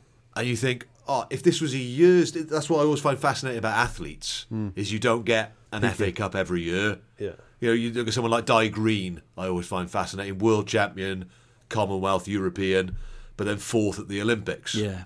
Colin Jackson. Therefore, doesn't get the credit. Yeah, Colin. 88 was too early. 92 was perfect, then he fell. 96 was too late. So Ron Jones would be somebody you'd heard an awful lot more about had Great Britain won the sprint relay in 64. Also, I mean, looking at Berwyn, to play rugby league for Great Britain and to sprint at that level as well. What an athlete. What an all-round athlete. It's just cool. It's just cool, yeah. Well, I was looking in my bar there's a photograph of my nan's brother, I mentioned before, with in the Welsh schools team with Jack Matthews right before the Second World War. Yeah. So 1939. So Jack there, who bloody played rugby union for Wales, the Barbars and the British Lions. He was the Wales team doctor for years and years and years. He used to sprint for Wales with my Uncle Reg. And then he boxed Rocky Marciano to a draw in an exhibition fight in the war. So I mean... Do you know what I mean? I love when people do more than one thing like that. Oh, yeah. Always. But look at the difference in build. So our version of the closest thing that we play in this country to as a homegrown sport is rugby league, right? Yeah. So you've got Bob Hayes, who went to Dallas not long after this to play for the Cowboys, against Berwyn, who went to rugby league. And they look like, I mean, it's like David and Goliath, isn't it? Yeah. Fair play to him. Where's he? So he's a Rumney boy. Berwyn was. I don't know about... Again, right? Because it's rugby league. Why have I never heard of this bloke? Because he played professional rugby. If he'd have been rugby union, I'd know exactly who this was.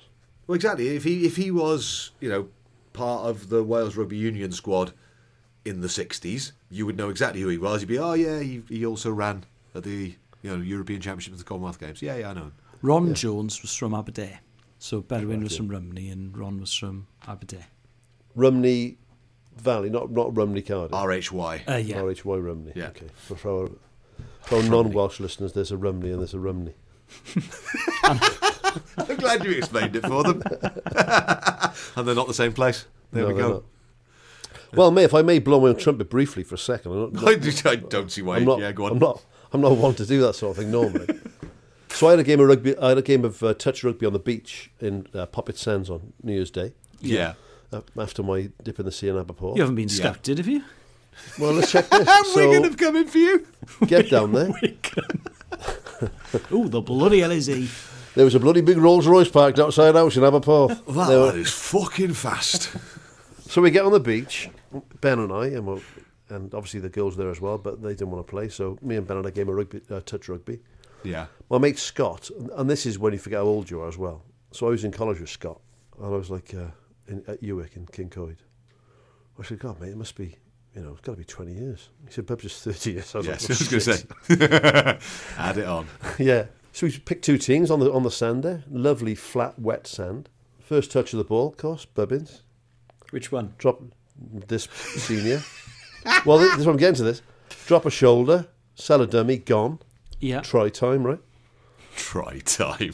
Try time. T-R-Y, Mike, try. Try time, Bubbins. Second half, we play next try the winner. Bubbins drops a shoulder, senior. Throws a speculative pass over his right shoulder. Bubbins Junior catches it flat out, full pace. Try in the corner, winning try. Oh, lovely. Bubbins to Bubbins for the winning try. Bubbins scored the opening try. And Castleford have given you a contract for that. Well, that's what I'm saying. I've stopped in the pod, lads. I'm going north. We will not have professionals on this podcast. I've said it before. Yeah. I will say it again. We are an amateur podcast. We have always been an amateur podcast. My mother-in-law sat there in the fold-out chair, right, watching the game. Said, "God, you're quick, love. You're quick." Yeah. I said to Kelly, I can't believe how quick he is. What she meant was, I'm fat and old. I can't believe you're that quick for that. Yeah. Right. Look how quick he is for a fat old man, is what she actually said. But I was in hiking boots. So I was in hiking boots and jeans, right? Marvin Hagler style. Mate, the next day, I literally couldn't get up. My knee was so bad. I was taking my mother-in-law's arthritis ibuprofen just to try and move, right? And then I had to go to fucking Tesco in Cardigan to buy some frozen peas to drive home with a fucking bag of frozen peas on my knee for 2 hours. Absolutely shambolic. So there we go. Ruined my league intentions. You're an impact sub. Although, mate, I've been. So the South Wales Warriors got in touch, American football side. That's if I'm up for it. Don't do it, Mike. I think I might do it, but only if I'm going to be quarterback. Exactly, Mike Big Sky. Oh, this is the other news I'm going to tell you. And the listeners might as well hear this. No, this applies to all of us. Oh, okay. I'm leaving Kelly. So production. Well, she's leaving me, but it's the same thing. The end result's the same. Yeah, I'm still going to have more fun, whatever happens.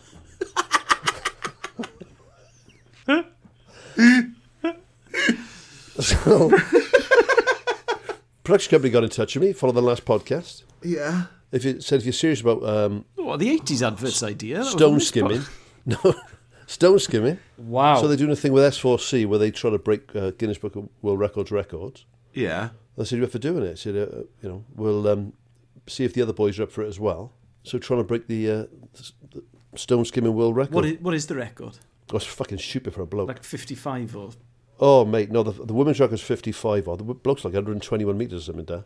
But it's doable. I've seen the guy. It's doable. It's doable. I mean, obviously it's doable. Is it doable by you? Yeah, of course not. Cheeky prick. I was practising down there, wasn't I? In between playing touch rugby and that. Of course you were. I was getting the kids to find me good skimmers. And I was having a little practice. Can I skim one, Dad? No. No, that one's not good enough. Go get another one. Can I join in, Dad? No. It was like that. So you up for a bit of that? Yeah, absolutely. Yeah, why not? Yeah, I'm in. Where's the big zip wire in North Wales of the quarry one? Blind of Styniog. It's in the lake under that. They're going to do some stuff with the zip wire as well. Yeah. But it'd be in the lake. But I'm going to say in that case that we're all up for the idea. Oh, I'm in. Yeah, fine. Yeah? Yeah, great. Yeah. Let's go. It's all slate drawn there. So surely the like buggery, wouldn't they? Skimmers are great. No, you're not going to skim slate. I'm not fucking heathen, mate. It's too light. It'll fly off. But it's really thin and... Yeah, it's crap. Flat. It's crap. No, it's crap slate. You want a nice piece of... Well, we'll go through all this. Okay. I know the sort of pebbles we need. Okay. But I'm going to practice over in Barry, in the lake. Perfect. Lovely. By the old outdoor swimming baths, which is no longer there. Yeah, that's fine. But the pebble beach is right there. So you can go and get nice limestone pebbles, get them back to Barry Lake and have a little practice. And if that is not legal, yeah, and you're from the Vale Glamorgan Council, I'm only joking. Yeah, I'm not doing that. Obviously, read your bylaws. Which actually is in the shape of a Welsh harp, the lake in Barry. Oh, lovely. Is it? Did you know that? 'Cause it was built for the Empire Games in 1950, whatever it was. Ah. Yeah. So I'll put you down for a yes to Yes. FOC. Yeah, it's fine. Yeah. Magic. Okay. When you need mealtime inspiration, it's worth shopping Kroger, where you'll find over 30,000 mouth-watering choices that excite your inner foodie. And no matter what tasty choice you make, you'll enjoy our everyday low prices, plus extra ways to save, like digital coupons worth over $600 each week. You can also save up to $1 off per gallon at the pump with fuel points. More savings and more inspiring flavors make shopping Kroger worth it every time. Kroger, fresh for everyone. Fuel restrictions apply. Right, documentary time. This week it's my choice. And this is a 4-part series. We haven't done a series one for a while. Probably since the Test. Yeah. Back in the day. Back in the early days. So this one is called The Kings. And it's on Discovery Plus. Why do people box? There is a nobility in it. Boxing is a metaphor for life. Everyone's fighting for something. To see Ali's career end, you were looking for somebody to step into that void. The Golden Boy, the perennial underdog. The Latin American Idol and Mr. Detroit. The Four Kings gave us maybe the greatest period in the history of the sport. boxing seems to always have a connection with the battles going on in life. Racism was a big thing in our life. Boxing, for me, was a way of making a statement. Which provides heroes for us. Lord knows politics doesn't. Those who say that there are no heroes, they just don't know where to look. Duran was a symbol for the entire Southern Hemisphere. For that moment, the world was focused on boxing. When you have nothing else, feed the faith, starve to doubt.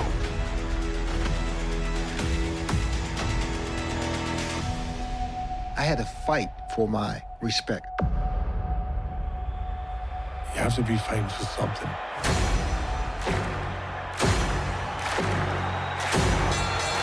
You have to be burning to become something that society told you you couldn't be. This one will go all the way. This is about Duran, Leonard, Hagler, Hearns, but it is about so much more as well. I was expecting to have all of those fights between the four of them in there, many of which are some of my favourite fights. But what it is like 90% more than that. And I wasn't expecting that. The social context of it all, the sort of political backdrop of the 80s in America and in Panama is just fantastically pulled together. And the guy who directed it isn't into sport at all. And I think how interesting. That's probably why it's as good as it is. So it's a guy called Matt Whitecross, and his background is making documentaries. He made Supersonic, the one about Oasis. He made, I think it's Head Full of Dreams, the Coldplay one. So is he a British bloke then, is he? Yeah, he is a British bloke as well, which again, Why do he do this so well? Why do he... I was listening over the holidays to some of the other pods we've done. We talk about the MotoGP one with Valentino Rossi, and we say that that the art of making documentaries has come on so much, right? And we talked about Johnny Owens, obviously. This is such a bloody good looking doc, though. It's such talk about the pulling everything. You mentioned in there about that one just seemed so disparate, but this one really pulls everything together. Like you said, the music, the politics, the newsreel footage, the history, the bloody fantastic bit of documentary making this is, mate. But what Matt does really well is he doesn't have talking heads. So he records audio. He did it with the Oasis one, did it with the Coldplay one, and it never then takes you out of the experience. So you don't spend your time going, Hearns looks a bit old now. Or yes, that's a good point. You never leave that, or Duran's fat or whatever. You don't sort of leave the feel of that, but you also get their thoughts good point. From now. And it's like, oh shit, I understand what you're doing. I sent it to you guys and I said, look, if you just want to watch one episode, because they're an hour long, if you just want to watch one episode, that's cool, but I bet you watch more than one. I watched all four, and I didn't want it to end. I don't know if I ever chose this book. But I've read a brilliant book about this era called Four Kings, Leonard, Hagler, Hearns, Duran, and the Last Great Era of Boxing by George Kimball. Because the documentary is brilliantly made. The raw material he's got to work with in terms of that era of boxing. Those are four, Hall of Famers, greatest of all time candidates, all in the same weight division at the same time. And also all completely willing to fight each other. All fighting each other. They never ducked fights from each other. It was always on. I think it might be the back page or the introduction to the George Kimball book. He explains how many of the different connotations happened and how many of them fought each other more than once. So you've seen it all. Those four boxers. I mean, my God, Hagler Hearns is my favourite fight. And the first round is, routinely described as the greatest round of boxing ever. It only lasts 3 rounds, that fight. It's probably the best 9 minutes of boxing in history. I mean, Hagler, he doesn't come out of it badly, but I think he often felt like he was the forgotten one. And one of the pundits says he was, if they're the Beatles, he was Ringo. Hagler's my favourite. By a long shot. Ringo's my favourite Beatle. But like with Sugar Ray, he was always the media darling from fighting in Montreal in '76. He was always loved by the press. Hagler was always ignored. I think someone told him, you've got three things going against you. You're a southpaw, you're black, and you're good. Yes. So it took him far longer to get the recognition he felt he deserved. I loved watching him box, and also such an intimidating bloke. That Hagler Hearns fight, I mean, Jesus Christ. Yeah, but they're all class, mate. They're all class. And I loved Duran. With the exception of the No Mass one, which is, obviously there was more going on behind the scenes with that. Yeah. But that first bloody Hearns-Leonard one. Oh, that's great. Was an unbelievable fight. Yeah. And he's the bloke. So I watched. I said I did 2 hours on the bike because I watched 2 back to back. I'll watch the other 2 tonight now. He's the one, Thomas Hearns, of my recollection of boxing towards the mid and late 80s. He looked mean. He looked unlikable. I don't know. When he had the goatee, he looked quite sort of demonic almost, right? Sometimes he's the most quietly spoken one in there. He's got the highest pitched voice. He's the most quietly spoken. He's very erudite. They're all well spoken. Obviously, Duran's a bit of a separate, but the 3 now. So Hagler, Hearns, and Leonard, all really well spoken. None of them sound like I thought they were going to sound. The way that you mentioned there, Steph, that he's not a sports person, and the political side of it, the way he subtly sort of tied the whole Reagan thing in to Trumpism, right? Very deliberately, I think. There's the bit where I think they mentioned, I don't know if it's a boxing doc, but when they're talking about American voters being low information voters. Yeah. And they'll just go for a soundbite and a slogan. And you've got Reagan there saying, I'm going to make America great again, make America great again, make America great. I thought, shit, hell. It's so clever. It's so clever. And when they go back to, even those 4, they go, you can't not talk about Ali and Jack Johnson. You can't take sport out of politics. Like when they talked about the Lions tours in South Africa, they said that certain people said that this is a political matter. Sports and politics are completely separate. You can't mix the two. That's bullshit. They've always been intrinsically linked, didn't they? Yeah. I'd say the opposite. You can't take one out or the other. You look at the way that Ali's career went, right? Yeah. When Leonard came on the scene, and they said that there was an image of him that I thought that he was bolo punches and the good looks and the suit and the and the happy family life. They said in that Hearns fight, the first fight, he's a tough son of a bitch, right? Yeah. You don't get to be world champion without being really hard and having a vicious streak, right? And you might be really photogenic and you're the family man. But he also had a tough life. But what he seemed to get not the breaks, not to do him disservice. The Olympics thing was huge. Yeah. Well, he turned pro because he wanted to pay for the medical treatment for his parents. Yeah. Yeah. And he wanted to go to university. The thing that really impressed me as well is obviously they're not talking heads as such, but the people he has discussing their careers. He's got world-class pundits because he's got Bonnie Greer, the playwright, Thomas Hauser, the boxing writer, Larry Merchant, who is just the voice of American boxing, and he's got all the footage of Howard Cosell as well, who's just got that incredible voice. I'm here with 2-time... Yeah. Howard Cosell, the best voice in sports. Although I love Larry Merchant's voice. Yeah. When he told Floyd Mayweather, if I was 50 years younger, I'd kick your ass in the ring. Yeah. Because he's 90 now, Larry Merchant. He's 90. Well, there's the bit with Duran's trainer, who looks mortified after No Mas. After the No Mas fight, yeah. Like all good docs, I was nearly in tears at this bit. He says to Howard Cosell, "Thank you, Howard. You've always been very fair with us." Yeah. I was like, and there was that real, and you could see that Cosell genuinely felt for him. He wasn't putting that on. Yeah. Because that was such a strange thing. What a mad doc. There's bits where it was Duran with a lion, wasn't it? I'm not. Yeah. I didn't have a weird fever dream. No. They're saying that he could barely go back to Panama after that because people were throwing stones at the house and they were threatening him and threatening his family. So when he went out for a walk, he would go out for a walk with his pet lion. Yeah. Because it was the only way he could go for a safe walk. And he'd raised this lion from a cub. But this was a fully grown male with a big mane lion that Duran would take for a walk. Imagine seeing it. As if Duran wasn't hard enough on his own. There's a bit later in the film where Tommy Hearns has got a pet monkey, and all the pet monkey does is wank the whole time. Because they're trying to sort of paint, how he had so many hangers on and stuff during this era, but he bought a pet monkey that would just masturbate. I fucking love. Where can I get one of them from? Duran. I mean, I've watched all 4 episodes, and at the end they talk about how they all carried on for too long, apart from Hagler. Hearns was still fighting in 2006.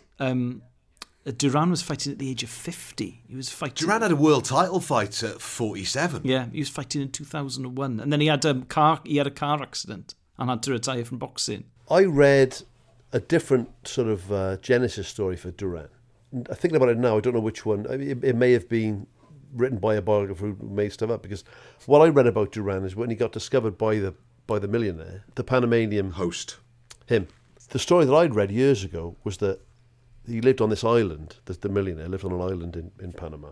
Duran, as like a 13-year-old, had swam across to the island, got over this like 10-foot wall around the bloke's mansion to go and steal fruit from his orchard. Yeah. His family were skint. He's got a bag full, he's put in fruit. He sends all the security guards to go and get this kid. He knocks like 2 security guards out and then jumps back over the wall and swims back to the ghetto with a bag of apples in his back. That sounds like something that you say in boxing promotion. Yeah. Is what I would say. It's like the Tommy Farr when he had all the scratches on his back from being down the mines, and he said that he got attacked by tigers and stuff. Yeah. Just so when Duran was out there saying, like, that I was fighting this other boxer, and the word got around that the millionaire was going to come and see the boxer, his opponent fight, he thought, I'm going to kick his ass. I thought, hang on a minute, where's the apples gone? Yeah. I thought you already knew him by this stage. Duran, though, I mean, the pressures in his life, I mean, they were all from impoverished backgrounds, of course they were. But who talks about that? I think it's Leonard saying, we thought we knew poverty, but I've seen where he grew up, and it is different. I mean, there's living in the ghetto, and there's not, inner city America when you got nothing and you got a lot of siblings and you got one parent trying to bring you up. I'm not for a second saying that's easy. It's obviously incredibly difficult. But then you look at how Duran grew up in Panama.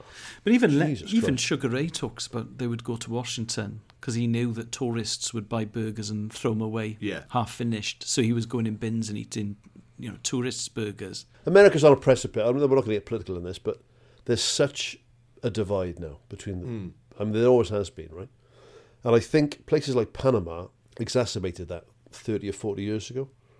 Like, Panama didn't exist, well, without doing a complete history lesson. Panama didn't even exist until America wanted a canal. And then they sponsored the Panamanian rebels in Colombia, who didn't exist previously, right? Because they wanted an independent Panama. So the president sends a lot of gunships down there. They invent Panama. Then they say, okay, we're having the bit where the canal goes through. So when you grew up in Panama, in that crushing poverty, you would literally see behind a gate, there would be country clubs and and golf courses and cocktail bars, because that was the canal zone.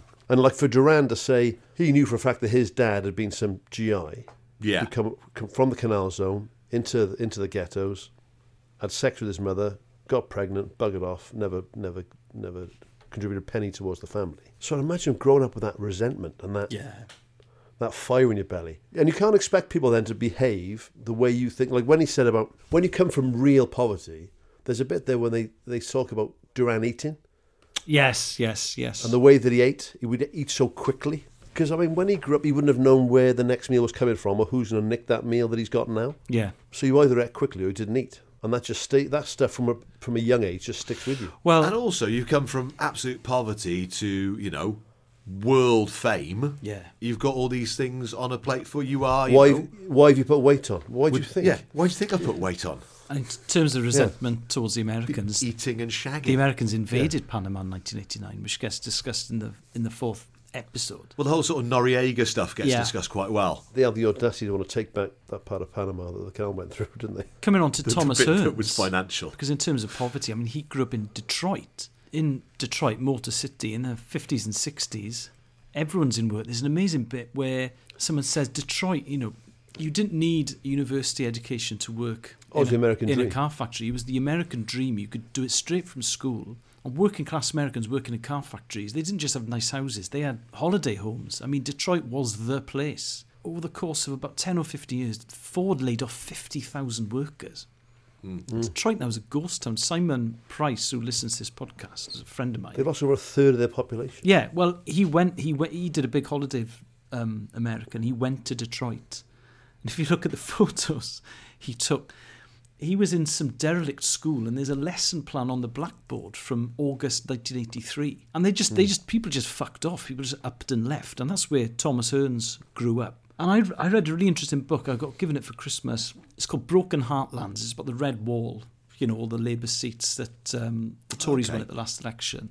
And it makes a very interesting point in it. Thomas Hearns he's desperate to succeed on behalf of the people of Detroit. He's really proud to come from Detroit, and he's enormously supported by the people of his home city. And you would think that he'd be desperate to get out of there, because to be honest, he's lost out by being born in Detroit when he was born in Detroit. He's missed out on the good times. The Kronk gym, obviously, I suppose he's lucky in the sense that he's training in this amazing gym, but Detroit as a place is on its arse. But he doesn't want to leave Detroit. He wants the people of Detroit to be proud of him. There's a bit in Broken Heartlands where it's talking about how voters saw the difference, say, between Corbyn and Johnson. So Johnson, obviously, is so positive. And Corbyn say, right, we're going to do this, this, and this, and this because these towns need reinvestment or whatever. Yeah. Of course towns need reinvestment. Of course towns need jobs. But people often don't want to be told that where they live is a shithole because they want to be proud of where they're from. And it's just because I'd read that passage and I watched this documentary, and Thomas Hearns never ever does down Detroit, even though the footage of Detroit, the terrible problems with gangs, the sort of cracked dens, all the kind of stuff, the poverty is horrific in Detroit, and the footage of it is really, really sobering. And that's what he was coming out of. But those four boxers, I mean, even if you just did a very straight sports doc about those four absolutely dominating their weight division, Hearns becomes a 5-time world champion. It's just exceptionally well made. It's 4 hours long. And the graphics. Yeah. Everything they do. They're showing like Leonard's fights after the Olympics when he turned pro. Well, they always got the dollar bits in the background. It's $75,000, $250,000. And they show the same thing when Hagler's starting out. It's like $40 because he didn't do the Olympics. He didn't do things the same way. But the fights. There was a period in the 90s in Britain where we had a similar thing where Ben Eubank, Watson. Again, they didn't duck each other. They would fight each other. Yeah. But I mean, this for me, that is the golden era of boxing. As those four boxing when they boxed. It's that period between Ali and Tyson. It's kind of, this fills that gap, basically, because you haven't got the heavyweight scene being that good during that era. You've got these guys filling the gap. Bonnie Greer makes a very interesting point, though. She was saying that as a young black girl or black woman growing up, you really looked up to your boxers because they were really noble people. So she talks about Ali and Joe Louis. Yeah. She'd read about people like Jack Johnson. And then obviously if you take Duran out of the equation of it because he wasn't American, but those three were really, especially Sugar Ray, I mean, he was a media darling, but the three of them were, well-spoken, even though they were from impoverished backgrounds.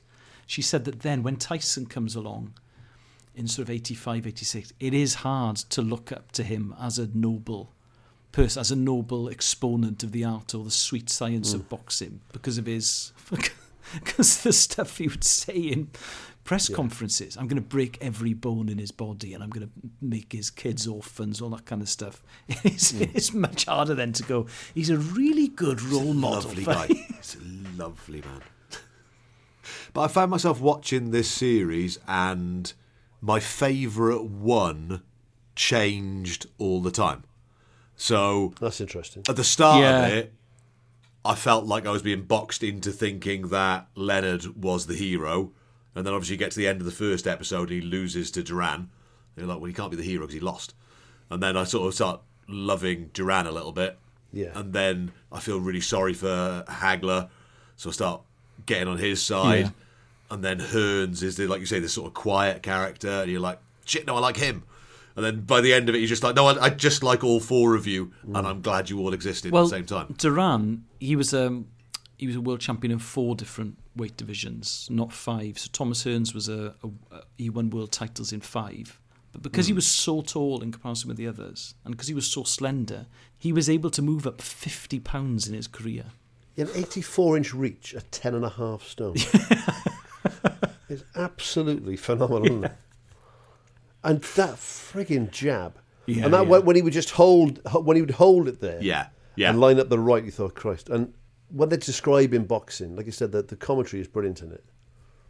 And there's loads of good quotes about the sport of boxing. But when they're saying that it is that love-hate relationship all the time. Mm. And there's the bit, I think it was the first or second instalment, when they're saying in an ideal world, boxing wouldn't exist. Yes. But this isn't an ideal world. And this is what, humans fight. And there is aggression. And this is what, And they do those lovely montages at the end of the episode, so those little 5-minute when they put a lot of newsreel footage in and quotes and bits and bobs. I love. You can't wait to see the next one. Then it's really well made. Like they tee up for the next time. So I'll watch the second two today now.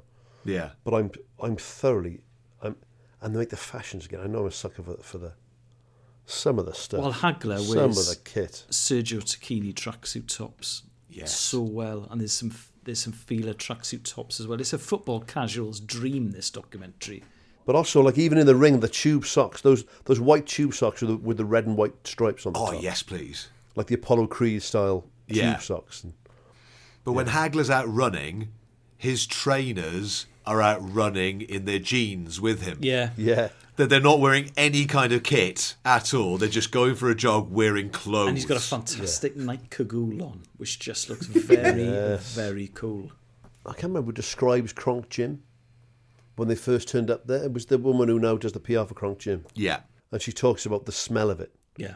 The sweat and this and the sounds and the people swearing at each other and the kick his ass and all this stuff and just all your senses being overpowered when you walked in there. And there were cockroaches on the wall and I just thought, fuck, I'd love to train in Kronk Gym.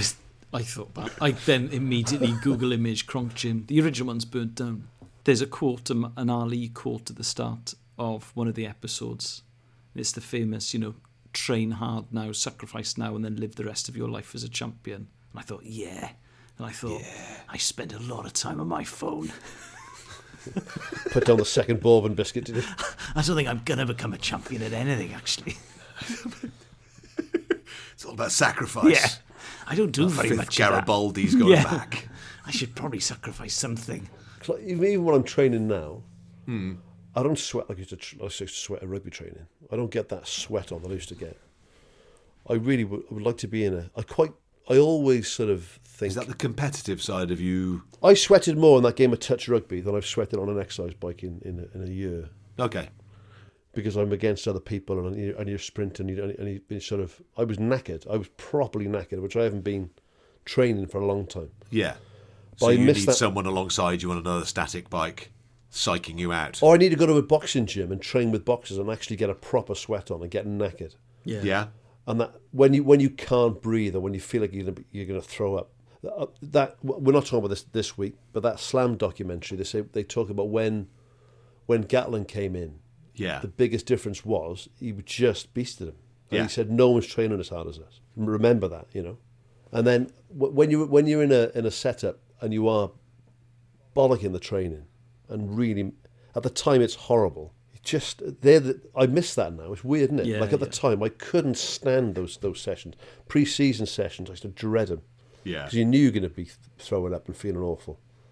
But you never train like that outside of like a competitive environment. I love it. I'd love to go to a boxing gym and have someone completely kick my ass now. If you listen to this, you want to kick my ass, let me know. Put Mike's details in the episode description. But even that stuff, when we're doing like sparring with Owen, and you've worked with Owen, Steph, right? Even when I was fit, even when I was doing the Mammoth stuff and I was 15 stone and I was fit, I would still be blowing up my ass doing that. Yeah, and that was only for doing a little bit of sparring. But I mean, when you're getting like that romantic, I want to go to a gym where there's old Bill posters of boxing fights. Yeah. Yes. And it does stink of sweat and there's a brown leather heavy bag. Yes. And there's some badass dude skipping next to me and there's someone chucking a medicine ball into my stomach, and then I'm getting in the ring and having a... Have you ever had that? Have you ever had a medicine ball thrown at your stomach? Yeah, or punched into your stomach? That's great fun. But when you're just dripping with sweat and proper knackered, oh, lovely. Lovely. So the series is called The Kings. It's on Discovery Plus, and 4 episodes, 4 hours. Sounds like a commitment, but it's brill. Thanks to Discovery Plus for sorting us out with that. They sent us these over early doors. Thank you very much to those guys there, so we can have a look through it and see if we liked it, see if it was up our street. And guess what? You were right, it is. Brilliant stuff.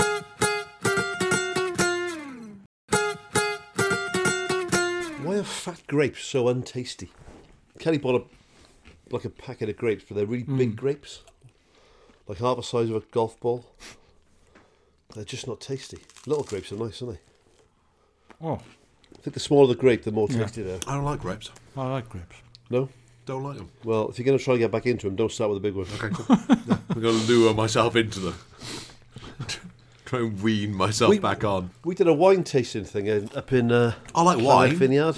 I like the product of grapes. We did Llanach Vineyard, which is I can highly recommend. Yeah. It's not a freebie, by the way. I did pay for it. But you know, they've got some really good deals going on at them. Go on. Just to taste like the different grapes there, you know. Just to do the wine tasting thing and have a night there. Lovely food, nice people, lovely wine. You get to understand a bit about it. I went to a... Expensive way to get a leg over it. It would have been cheaper to go to a prostitute, much cheaper. Short term, yes. Long term, the other way is costing you money, mate. Yeah, and I don't agree with prostitution anyway. I just feel sorry for them. I'd give them the money, but say that's fine. Just keep the money. You don't have to do that. Don't do that. I wouldn't wish out my worst. I wouldn't put you through that. Oh, you remember the Goldblend advert as well?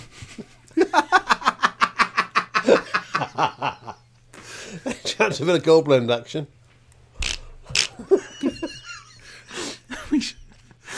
You're in a Ford Passat. If this podcast becomes successful enough, that could be known as doing a Goldblend. that act. Oh my god! What a post-gig party that'd be. A bunch of patrons gold blending each other. I was just about to try and sell the Patreon.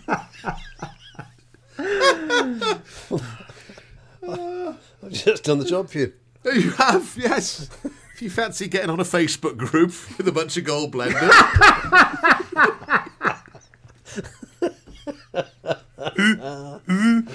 Never be able to look at it the same way again. Never be able to look at it the same way again. Patreon.com/goldblend is where you need to be. Patreon.com/distantpod is where you need to head for bonus content. Yeah, it's all going to sound bad. On Spotify, if you search for Socially Distant Sports Bar Extra, then you will also find the bonus content there. There's charges, obviously, involved in it. Get involved. Have a look through Come it. On. New year. New year, new you. If you are not on the paid version of the podcast, either the Spotify or the Patreon version, the next thing you will be hearing is a little ad break, and then you will get the book. If you are one of the paying customers, guess what? Second round of Kips coming up now. Some gold blend action is coming your way.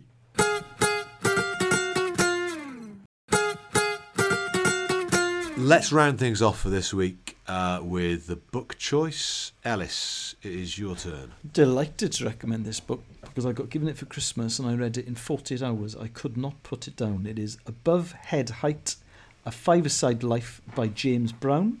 No, I'm not going to help you with your Lego. No. Daddy is reading. Happy Christmas to you too.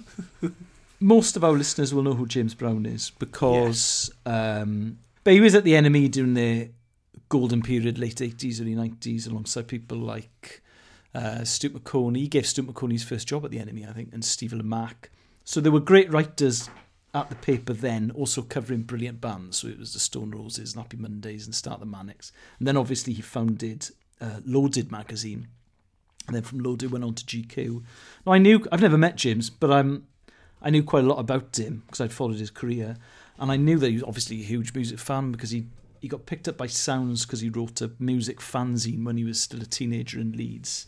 And I knew that he was a huge Leeds United fan and a huge football fan, because he did the Leeds magazine, Leeds. Yes. So I knew he was sort of home and away with Leeds United. What I hadn't realised is that he's absolutely obsessed with playing football. I mean, that's funny. Deeply obsessed, and I love it. And reading the inside cover, James Brown worked in the NME, founded Loaded, Jack and Leeds magazines, and was editor-in-chief of British GQ. He's a media entrepreneur, journalist, and hosts a weekly show on TalkSport. He is now down to 3 matches a week. And when I read that, I thought, right, yeah, I can read that. Now it begins, it's really a sort of memoir of his own memoir, but told through football. So it starts off with a kind of football he used to play in the streets, because he grew up in Headingley, next to the ground in Leeds. Now, which is, I think, is a very studenty area, but then it was working class families and terraced houses, so it was just all kids playing football in the street in the 1970s. He talks very, very evocatively about that stuff. And as someone who played a lot of football in the streets, it brought it all back. He's got a tremendous memory for the football matches he was playing as a sort of 9-year-old. And he talks about playing schools games. And he talks a lot about five-a-side. The only time he hasn't really played regular five-a-side was during his, as he describes it, his 12-year night out. So, he had, he's now teetotal, but he had a drink and drug problem when he was at Loaded and GQ in the 90s. He talks about memorial matches, because a friend of his who he played with for about 17 years died, and they have a memorial game, and he sort of plays through pains, he's injured. So he talks very poignantly about that and what football means to the people who take part in it. He writes very, very astutely about the tactics of five-a-side. And the thing I was quite surprised by, Tony Parsons on the front cover describes it as the fever pitch of five-a-side. It's amazing, really, that it took this long to write a book about five-a-side, because it's the most accessible format of the world's most popular sport. So you think that someone would have got round to writing this kind of book first. But he talks about... I'm amazed how popular five-a-side football is. Like, even just in Cardiff, like, when you think of all the places that do five-a-side. Yeah, Power Leagues, Goal. And they're always, when you get there, they're booked in all night, every night of the week. So he's got loads of games, and he talks about playing like at the Phoenix Festival when he was at, I think he might have been at the NME then, or maybe the start of Loaded, playing against musicians. It's not just about five-a-side, there's far more to it than that. But it's funny, it's acutely observed, and I could just relate to pretty much every page. I really, really loved this book. Because he's played so much of it, he's just a very good observer of five-a-side and the sort of culture on five-a-side, and he's very, very funny. Like, for instance, there's like 2 lists at the back, and I'm just going to choose one at random. Every indoor wooden gym must have a rolled-up dividing or cricket net hanging from the ceiling that will feature a hall of different sports balls in the top of it.